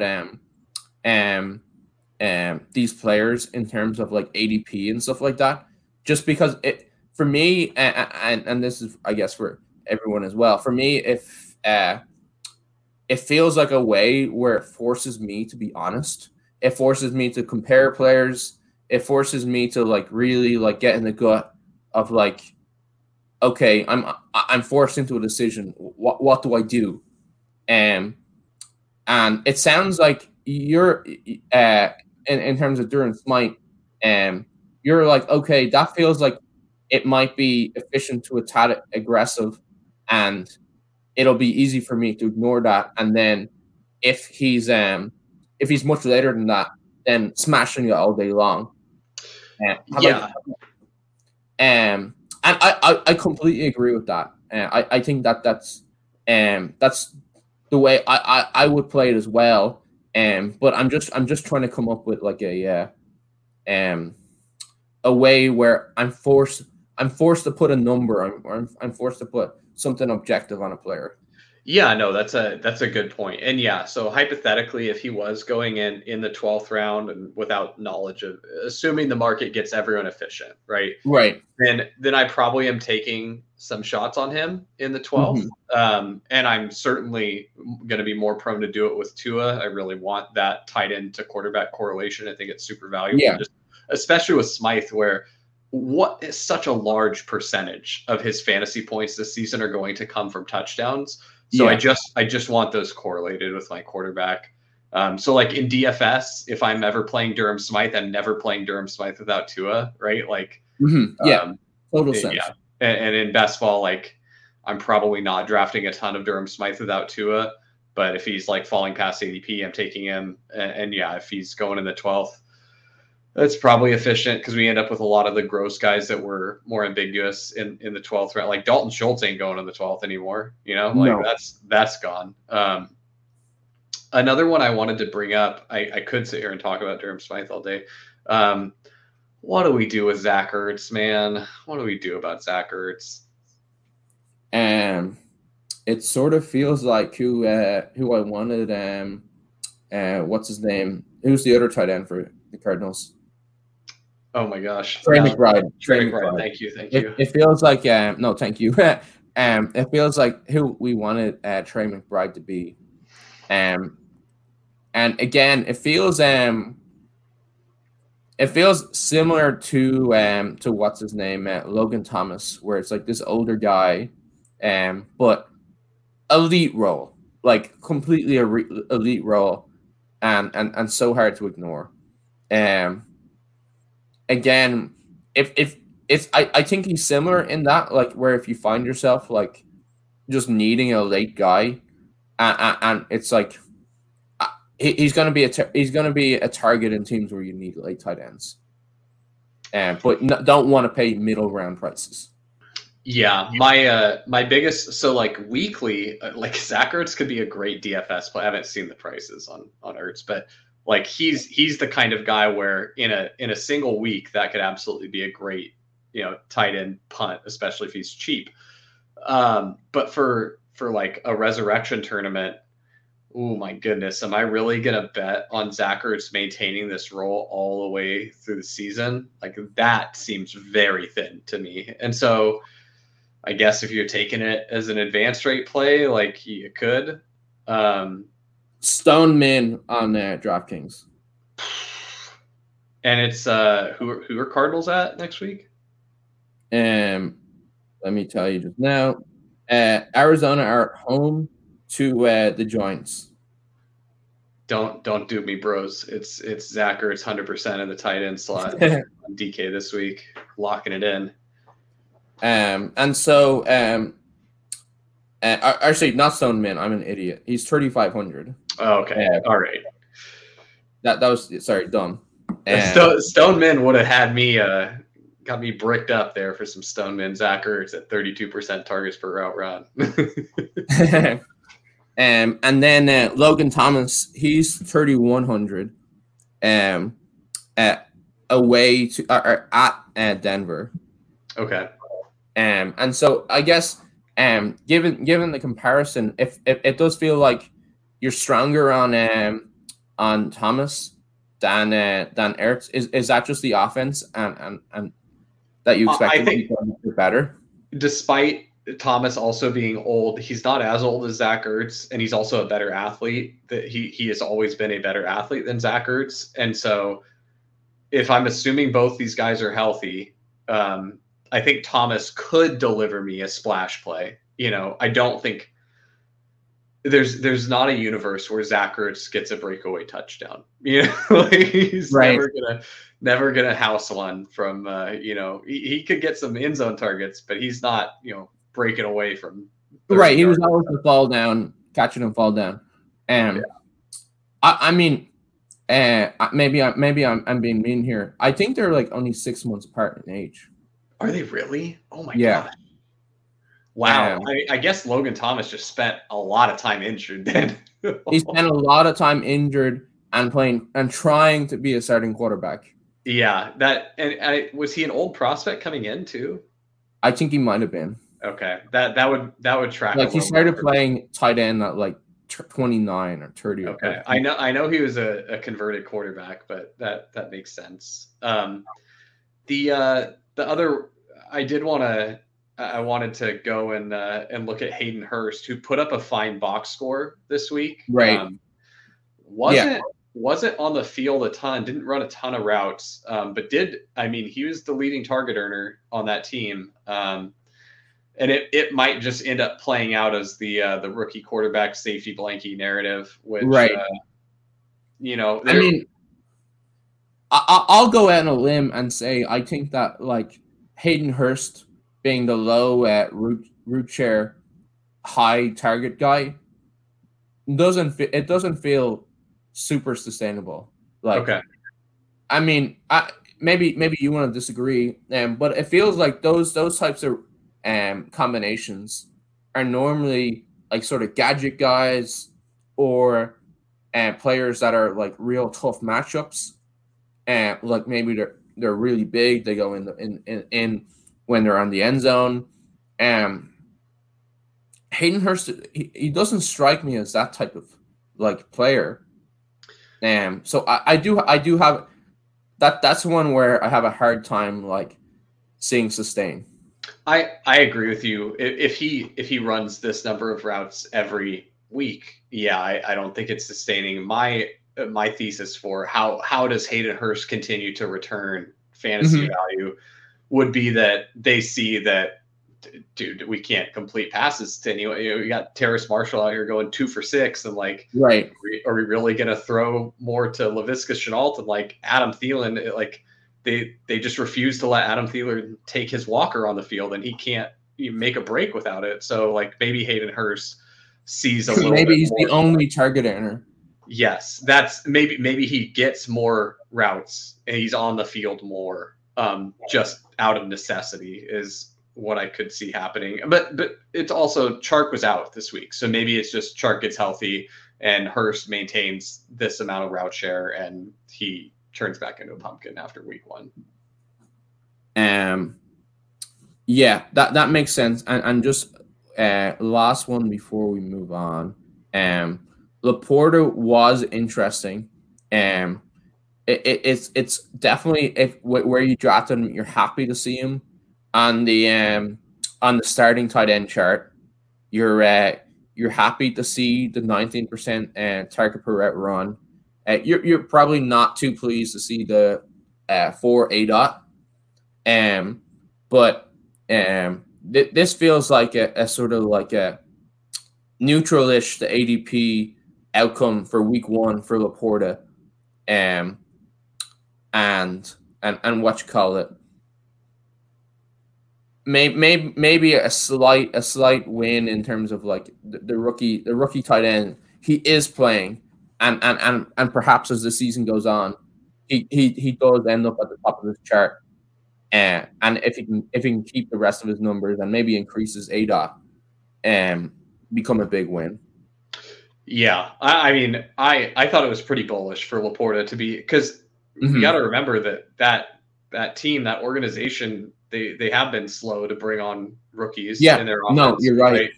And so that was pretty strong signal to me that they think this guy is a dude. Like they want him on the field. They love Gibbs and they barely played him. Whereas Laporta was earning targets. Like he was involved often. The low ADOT is like, you'd love to see, a higher ADOT, but yeah, I think the way that offense is set up right now, before they get Jameson Williams back, which who knows how that's going to even work when Jameson's back, like, is he even useful? But right now they don't really have anyone that's a field stretcher that can operate in that deep, those deep areas of the field. Like, it's not Marvin Jones. Marvin Jones looked bad, and Josh Reynolds. Josh Reynolds looked like Josh Reynolds. He's fine. He was serviceable. But do you think that Laporta could end up getting a higher ADOT just out of necessity for the team to function? Like they need someone to operate there? I think. I think maybe I'm probably I'm saying 4.2, and then it's like, well, he got 5 targets. Like, talk about a small sample size. Yeah. Like, who maybe his true ADOT right now is 8, even without any factors like being in at all. And then the receivers absolutely stink. So like, if he's any good at all, like it pretty much becomes a necessity to involve him down the field. So in in a resurrection tournament, you said you thought this was neutral ish for his ADP. Yeah. Where you'd be taking him at the same ADP in a resurrection tournament? Well, I was actually taking Laporta quite a bit already. So maybe that's a misleading thing for me to say. Mostly on FFP, just to clarify. Yeah. That was on FFPC. Which people forget is tight end premium. It's tight end premium. And honestly, I was thinking in terms of FFPC, which was mea culpa, that's not correct. I wasn't drafting on UD and enough to know where was Laporta going. He had crept up a lot. He was like in the early 140s by the end of the draft season. Okay, so yeah, definitely better than neutral. Yeah, I think you're happily taking him 10th through 12th. And I was going to say 10th is the high end as well. So we agree. So yeah, that was a misstatement by me. So I'm glad you pointed to that. It's okay. I know you have FFPC brain. Yeah, just a little bit. So I think we almost have to skip the backup tight end chart. I have two. We'll keep it. Okay, I'll keep this tight on this one because I know we've been almost 2 hours now. But yeah, there's two that stood out here to me.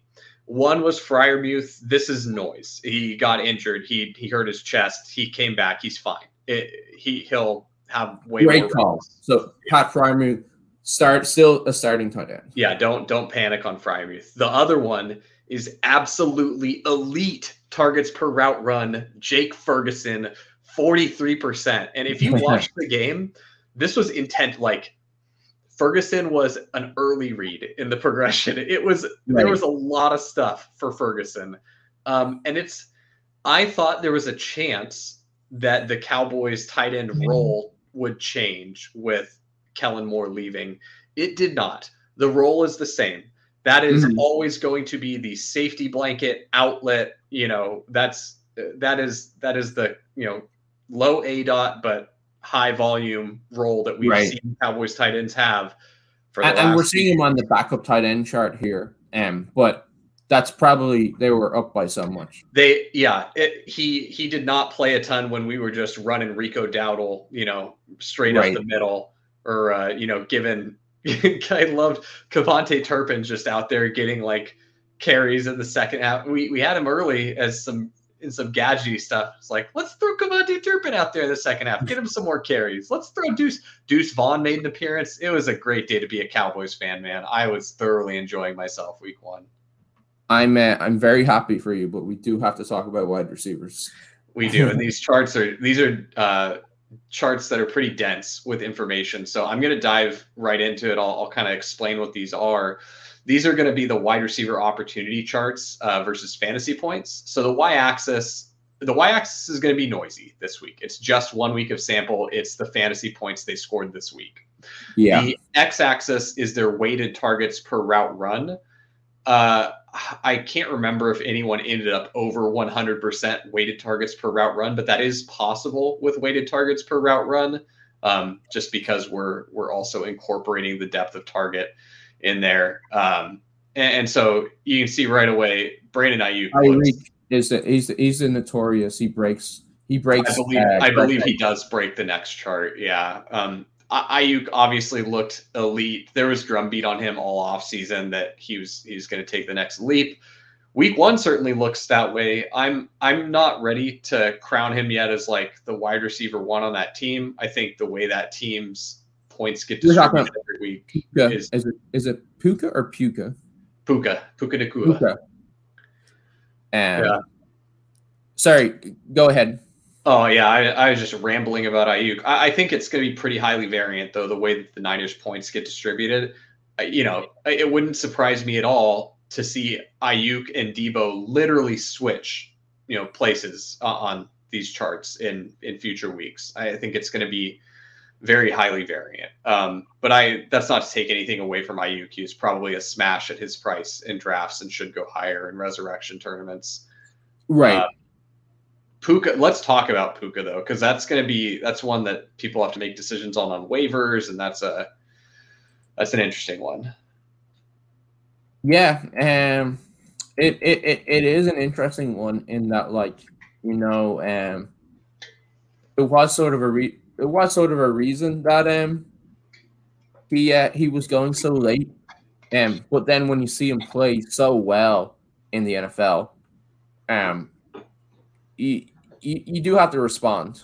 When you see someone get a 90% root share, despite their injury to Cup, you see heavily targeted. It's hard. It's really hard to fade a receiver who's getting high root share and high target per route run, like, because there's not a lot of room to like shit on that, and it's one of those things where I always feel uncomfortable betting on these like guys out of nowhere, but I think it's like you get opportunities like this so few and far between that he is someone where if I've got some injuries at wide receiver already, I think I do want to be quite aggressive on getting him. I think that's how you have to play it. You don't have, if you have injuries at wide, if you need wide receiver starters, you don't really have the luxury to be like, well, what if right? Puka Nacua? No, that's not for real. Like, I don't think you have the luxury to do that. You just have to, there's a probability where the bet doesn't hit and he turns back into a pumpkin, but there's also an outcome where even after Cooper Kupp comes back, this is the wide receiver 2 in the offense, and it's an offense that hasn't had a wide receiver 2 in years. And it could be a guy that, we look back on at the end of the season. It's like, how did we miss this? Like this, right? So I don't think you have the luxury of waiting patiently on Puka Nacua. He arrived in too big of a way in week 1. If you need him, you got to be pretty aggressive on it, I think. So. Yeah, I agree. Aaron in the chat asked how much fab on Puka. What do you think? I'm still undecided. I'm probably not the best. I'm not as good as Steph or resident sort of fab queen. So whatever she says after this is the right answer. But I think, especially if you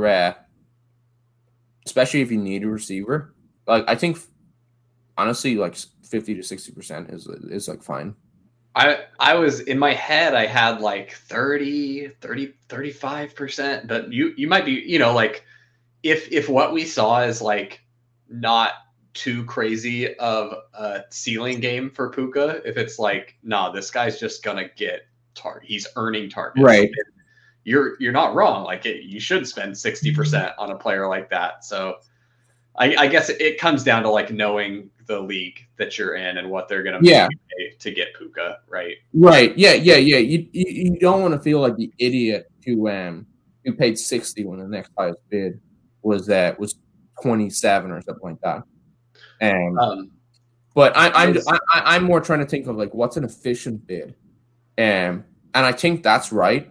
But it's like you said, you do have to be careful that you're not overestimating your league mates. Guys that I am looking at here is like a potential buying opportunity.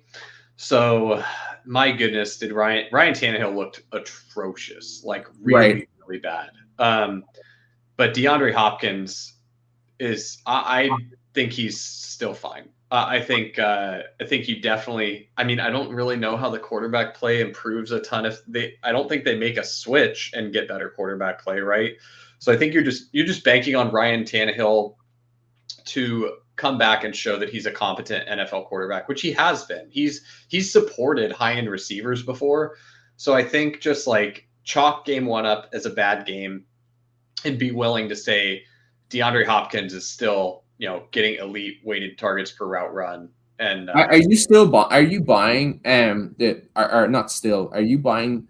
I see Traylon Burks hanging out here with the cardio club, and Nuke way ahead of him, like you pointed out, and that sort of like would feed into this narrative of like, Nuke, he's going to earn so many targets that there's nothing left for Burks.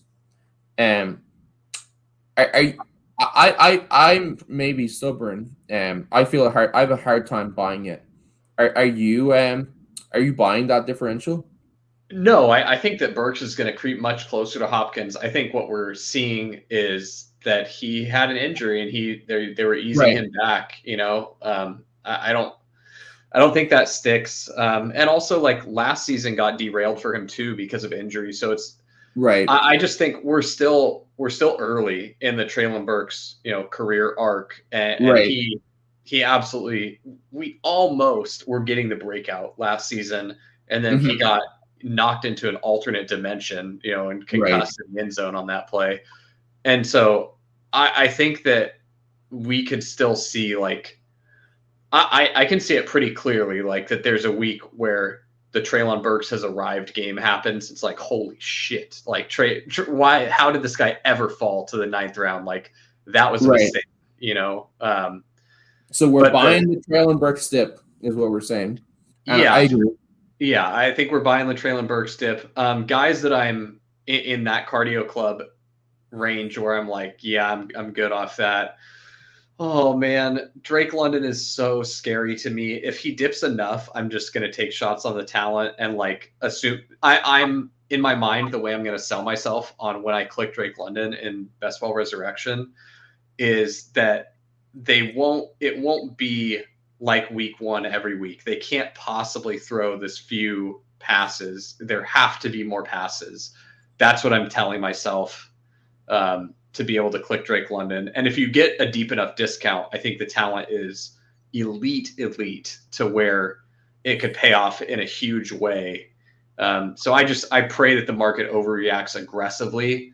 Yeah. I just don't want the market to middle it. I don't want to be staring down like 6th round Drake London, wondering if I'm supposed to click him. I want to be looking at like 9th or 10th round Drake London and getting it in and feeling great about it.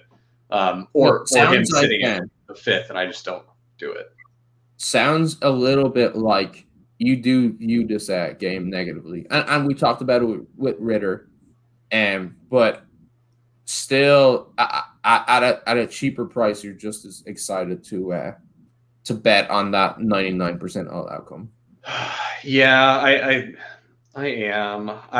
I'm pretty sure that I lose a lot of the time on the bet. Listen, we martingale. Yeah, it's one of the bets where when it pays off, like that's why I'm making the bet, because when it pays off in such a crazy way.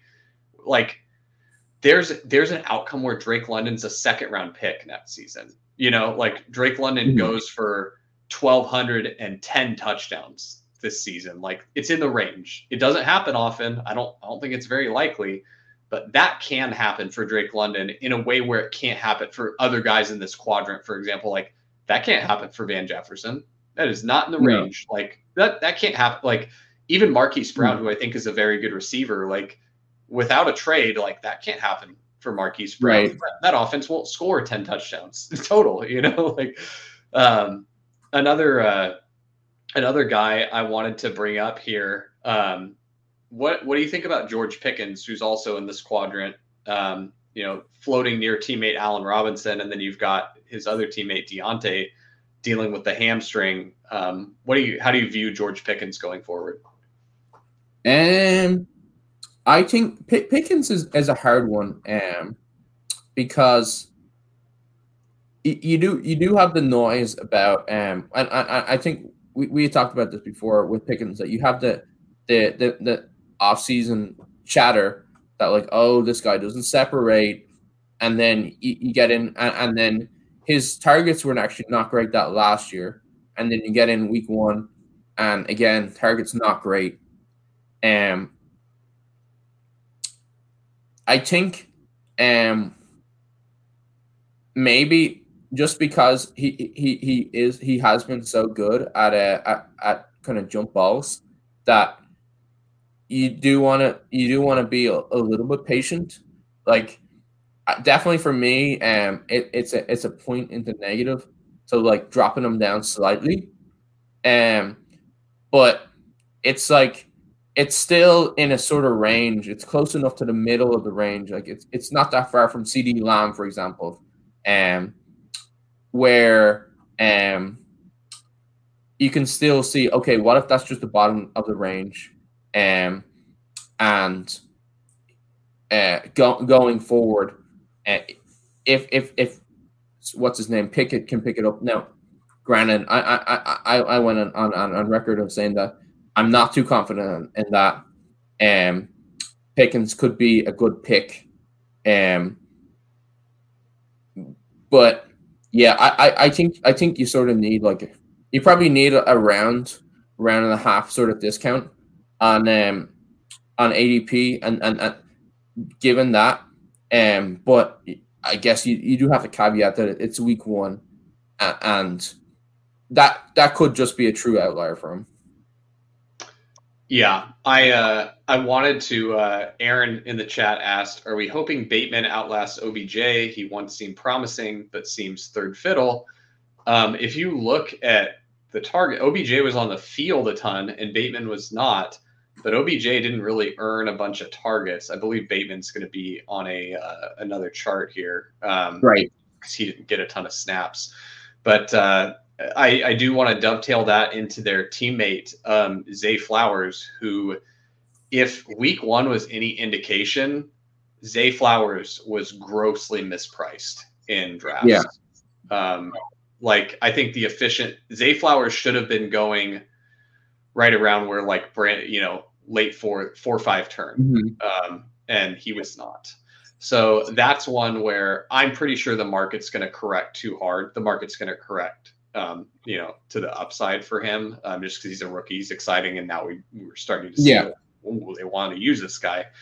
But that was one where, looking at the usage, I mean, he's getting carries, like they're manufacturing touches for him, right. And he looked good, so that's an exciting one. Yeah, I agree, and given that's a nice kind of segue to the next chart. There's our chart breaker. There's Tyreek over 100% weighted targets per route run. Yeah, I'll hail our merciless overlord.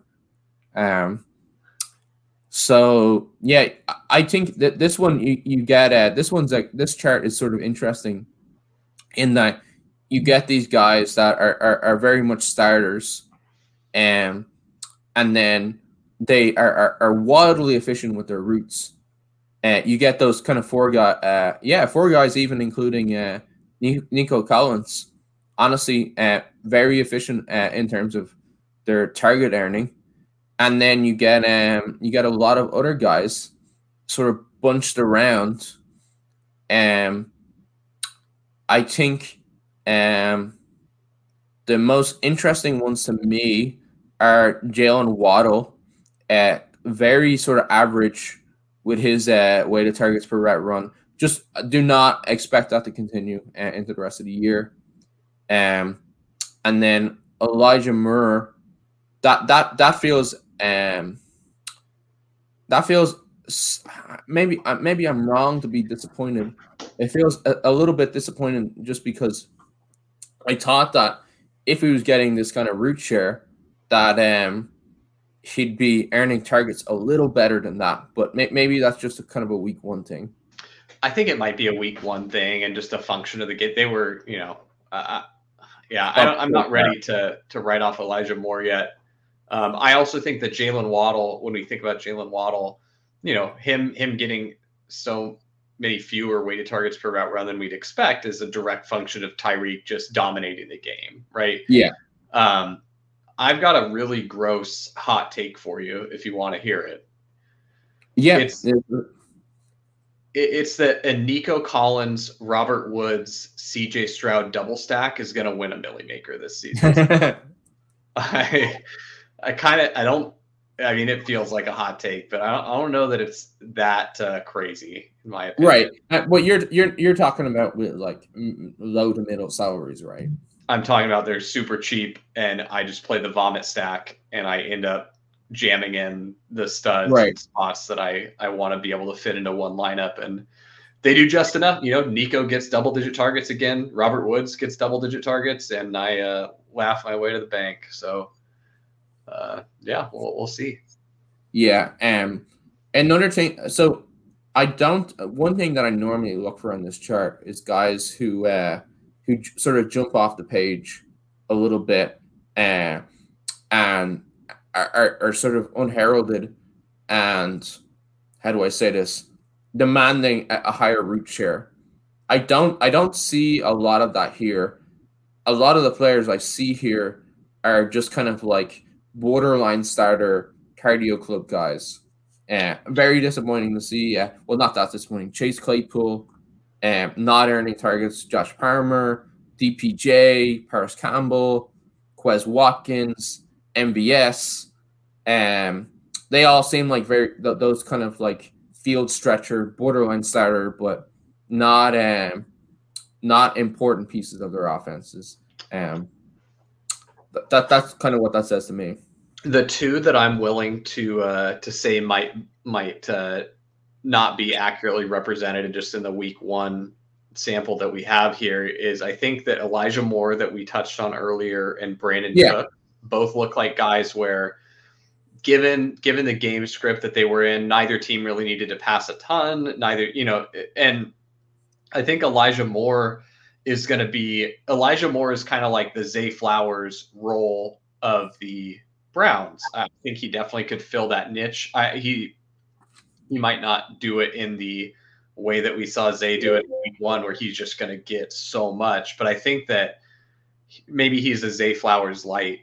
And then I think Brandon Cooks, just in the little bit that we saw where he got targets for the Cowboys, he did have, I'm not sure if you watched the whole game, he had a really deep ball thrown to him where he drew a pass interference call. I mean, that's like Brandon Cook's special. That also is like the Michael Gallup special, is just run straight and like pray that we get pass interference. I don't think Brandon Cooks is in the cardio club section of this, and I agree with you. Where you're talking about cardio club guys. My apologies. Yeah, I think he's definitely in the range where it's close enough to good, where and it's the small sample size where you could still that be quite an excellent season for him. Yeah, but going back to your cardio club guys that you were dogging, I agree with you. None of these are ones where I'm super excited and where I see them earning a lot more. I think these are all they're kind of dusted. Yeah, I shit on MVS in the season. I sort of took stabs at Quez or IP. I wrote an article and took stabs on Chase Claypool or IP. Not very many people taking Josh Palmer. So he was kind of already RIP. And so if it's okay with you, just because we're into 2 hours. We're past the 2 hour mark. Yeah. This chart has some really interesting guys. You want to talk about guys that are going to earn their way to more routes. I mean, Rashid Shaheed, Jordan Addison, and I think the Romeo Doubs is bearing the lead for Jaden Reed, in my opinion. I think that I like a lot of these guys that are in this quadrant. Even Calvin Austin. I mean, I got a lot of Calvin Austin from best ball drafts, but the Deontay Johnson injury opens the door for Calvin Austin way earlier than I anticipated it would be open. Yeah. And when you consider the fact that now before I was thinking the path to Calvin Austin playing was he's going to need to beat out Allen Robinson. And it's not hard to beat him out, but you know what makes it way easier when Deontay Johnson is back and healthy for Calvin Austin to usurp Allen Robinson for that third wide receiver role is game tape. See them both on the field at the same time. Like, getting to see Allen Robinson just trot his ass out there and watch Calvin Austin actually display some legit burner speed and maybe deliver a couple splash plays. Like, I think he's going to be hard to keep off the field. Yeah, I agree with that. I think with Jaden Reed, Dobbs, and I don't think they're true like backup guys. I think that probably was one where they were quite a good bit ahead. That does feel quite encouraging for the Packers offense. I'm absolutely saying that the JSN stuff week 1 noise. I'm more than happy to bury Sky Moore. It's actually quite interesting that his route share was so low and his weighted targets per route run is so low.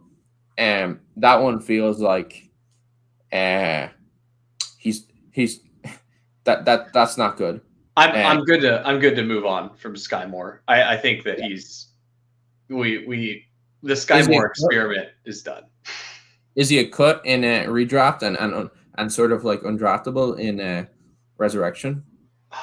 God, I guess it depends in redraft. I really don't want to cut him just because no one on that offense has asserted themselves as like the guy. So I probably just want to have it as I want the lottery ticket for Give him one more week. Yeah. Oh man, you know who? I mean, I mentioned this earlier. Holy shit, Christian Kirk is going to be bad.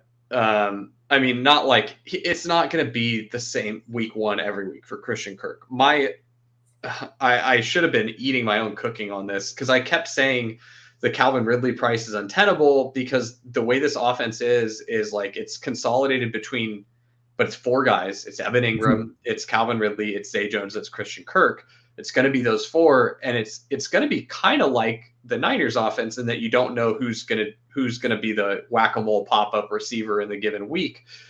I didn't anticipate it being so bad for Christian Kirk though. Like I thought that Zay Jones was a good click at ADP, and I started course correcting and taking a lot more of him near the end of the summer as I let that take kind of cook in the brain oven for a little bit. But I didn't correct it. Kirk was falling at the same time, and the Calvin Ridley steam had gotten crazy. It's like, cool, I'll get both Christian Kirk and Zay Jones, and one of these has to be right. Well, the cheaper one's looking more right now, and the prices on Christian Kirk are looking bad. So that's what I'm kind of scared of. Yeah, I agree. Definitely scary performance. Did we talk about Bateman? Just in connection with oh yeah, there he is. Bateman. Yeah, we mentioned him briefly on the last chart where he wasn't there, but yeah, I think that Bateman is. You talked about guys that are going to earn their way into more targets. I think that he's one of those guys. He only had he was in the 30s for snaps, right? 30% snaps or something like that, and he ended up with 3 targets. So, and I think Bateman is good. I believe that Bateman is a good NFL receiver. He hasn't been healthy very much, so it's hard to know. But we've got very limited sample where we've seen him deliver explosive plays, and he's not able to participate a ton in the offseason program. So the story I'm telling myself is that this is just him getting worked into it's a brand new offensive system. You're not going to throw this guy out here for 100% of snaps week 1. And I think what we see is Odell Beckham's snaps decrease and Bateman's increase. And because we saw Beckham not earn many targets, because Bateman is going to be more of a target earner than Beckham, I think we see that start to come out of that Zay Flowers share just a little bit. I think this is an okay to like.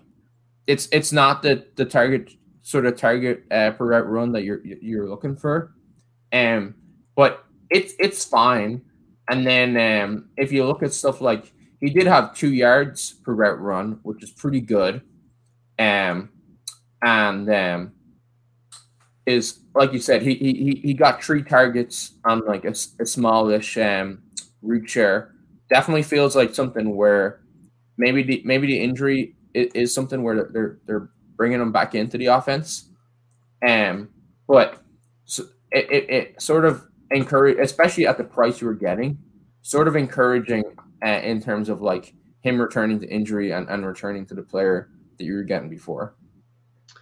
Yeah. Hey, I had one more that I have a question for you on. Okay. What are we doing with Braxton Berrios?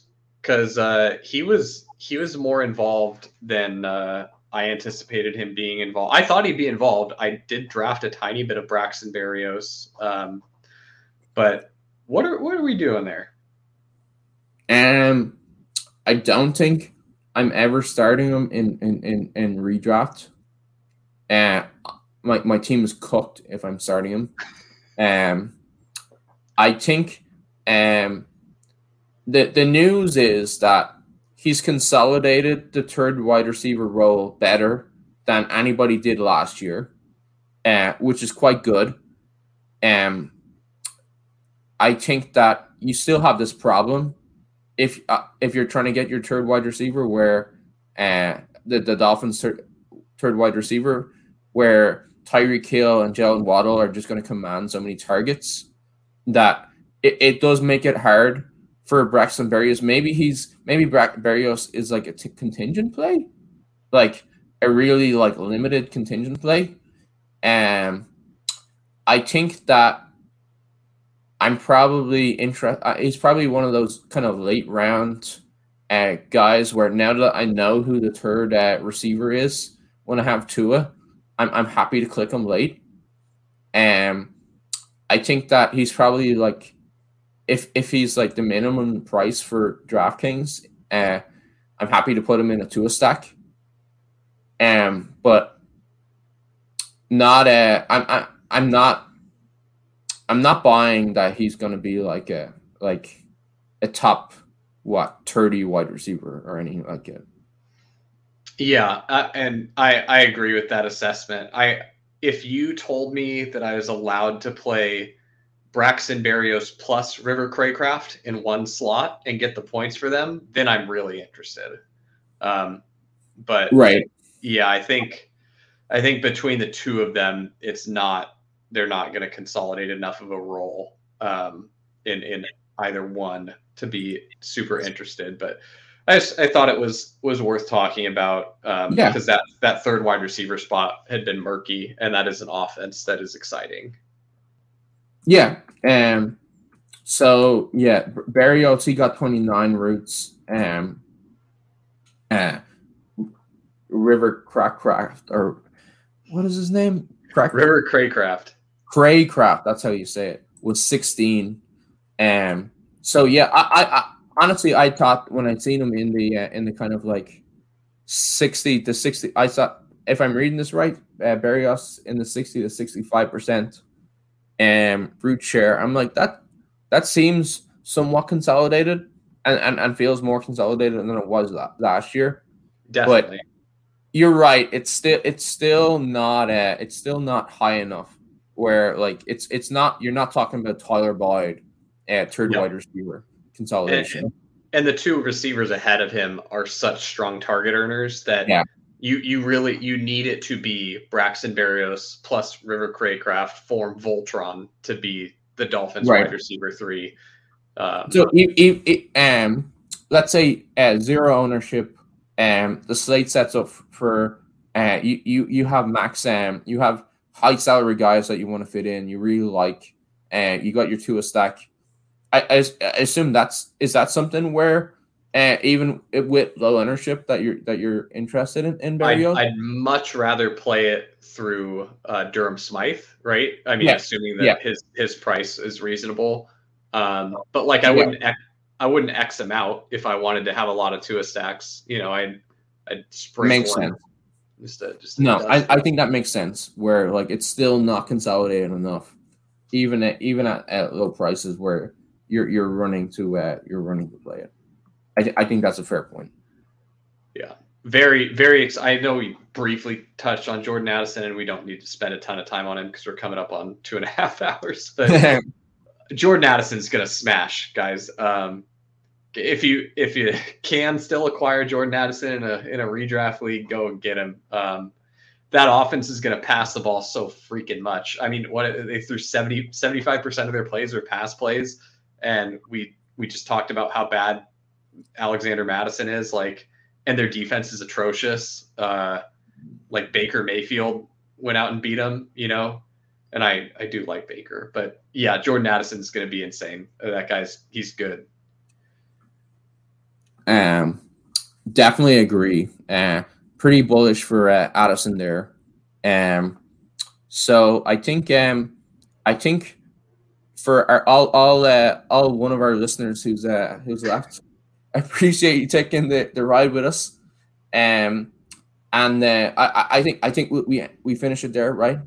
Yeah, I think it's time to land the plane. So thanks everybody. It was a very fun inaugural stat chasing episode for me, and looking forward to seeing you guys next week on Tuesday with some more charts.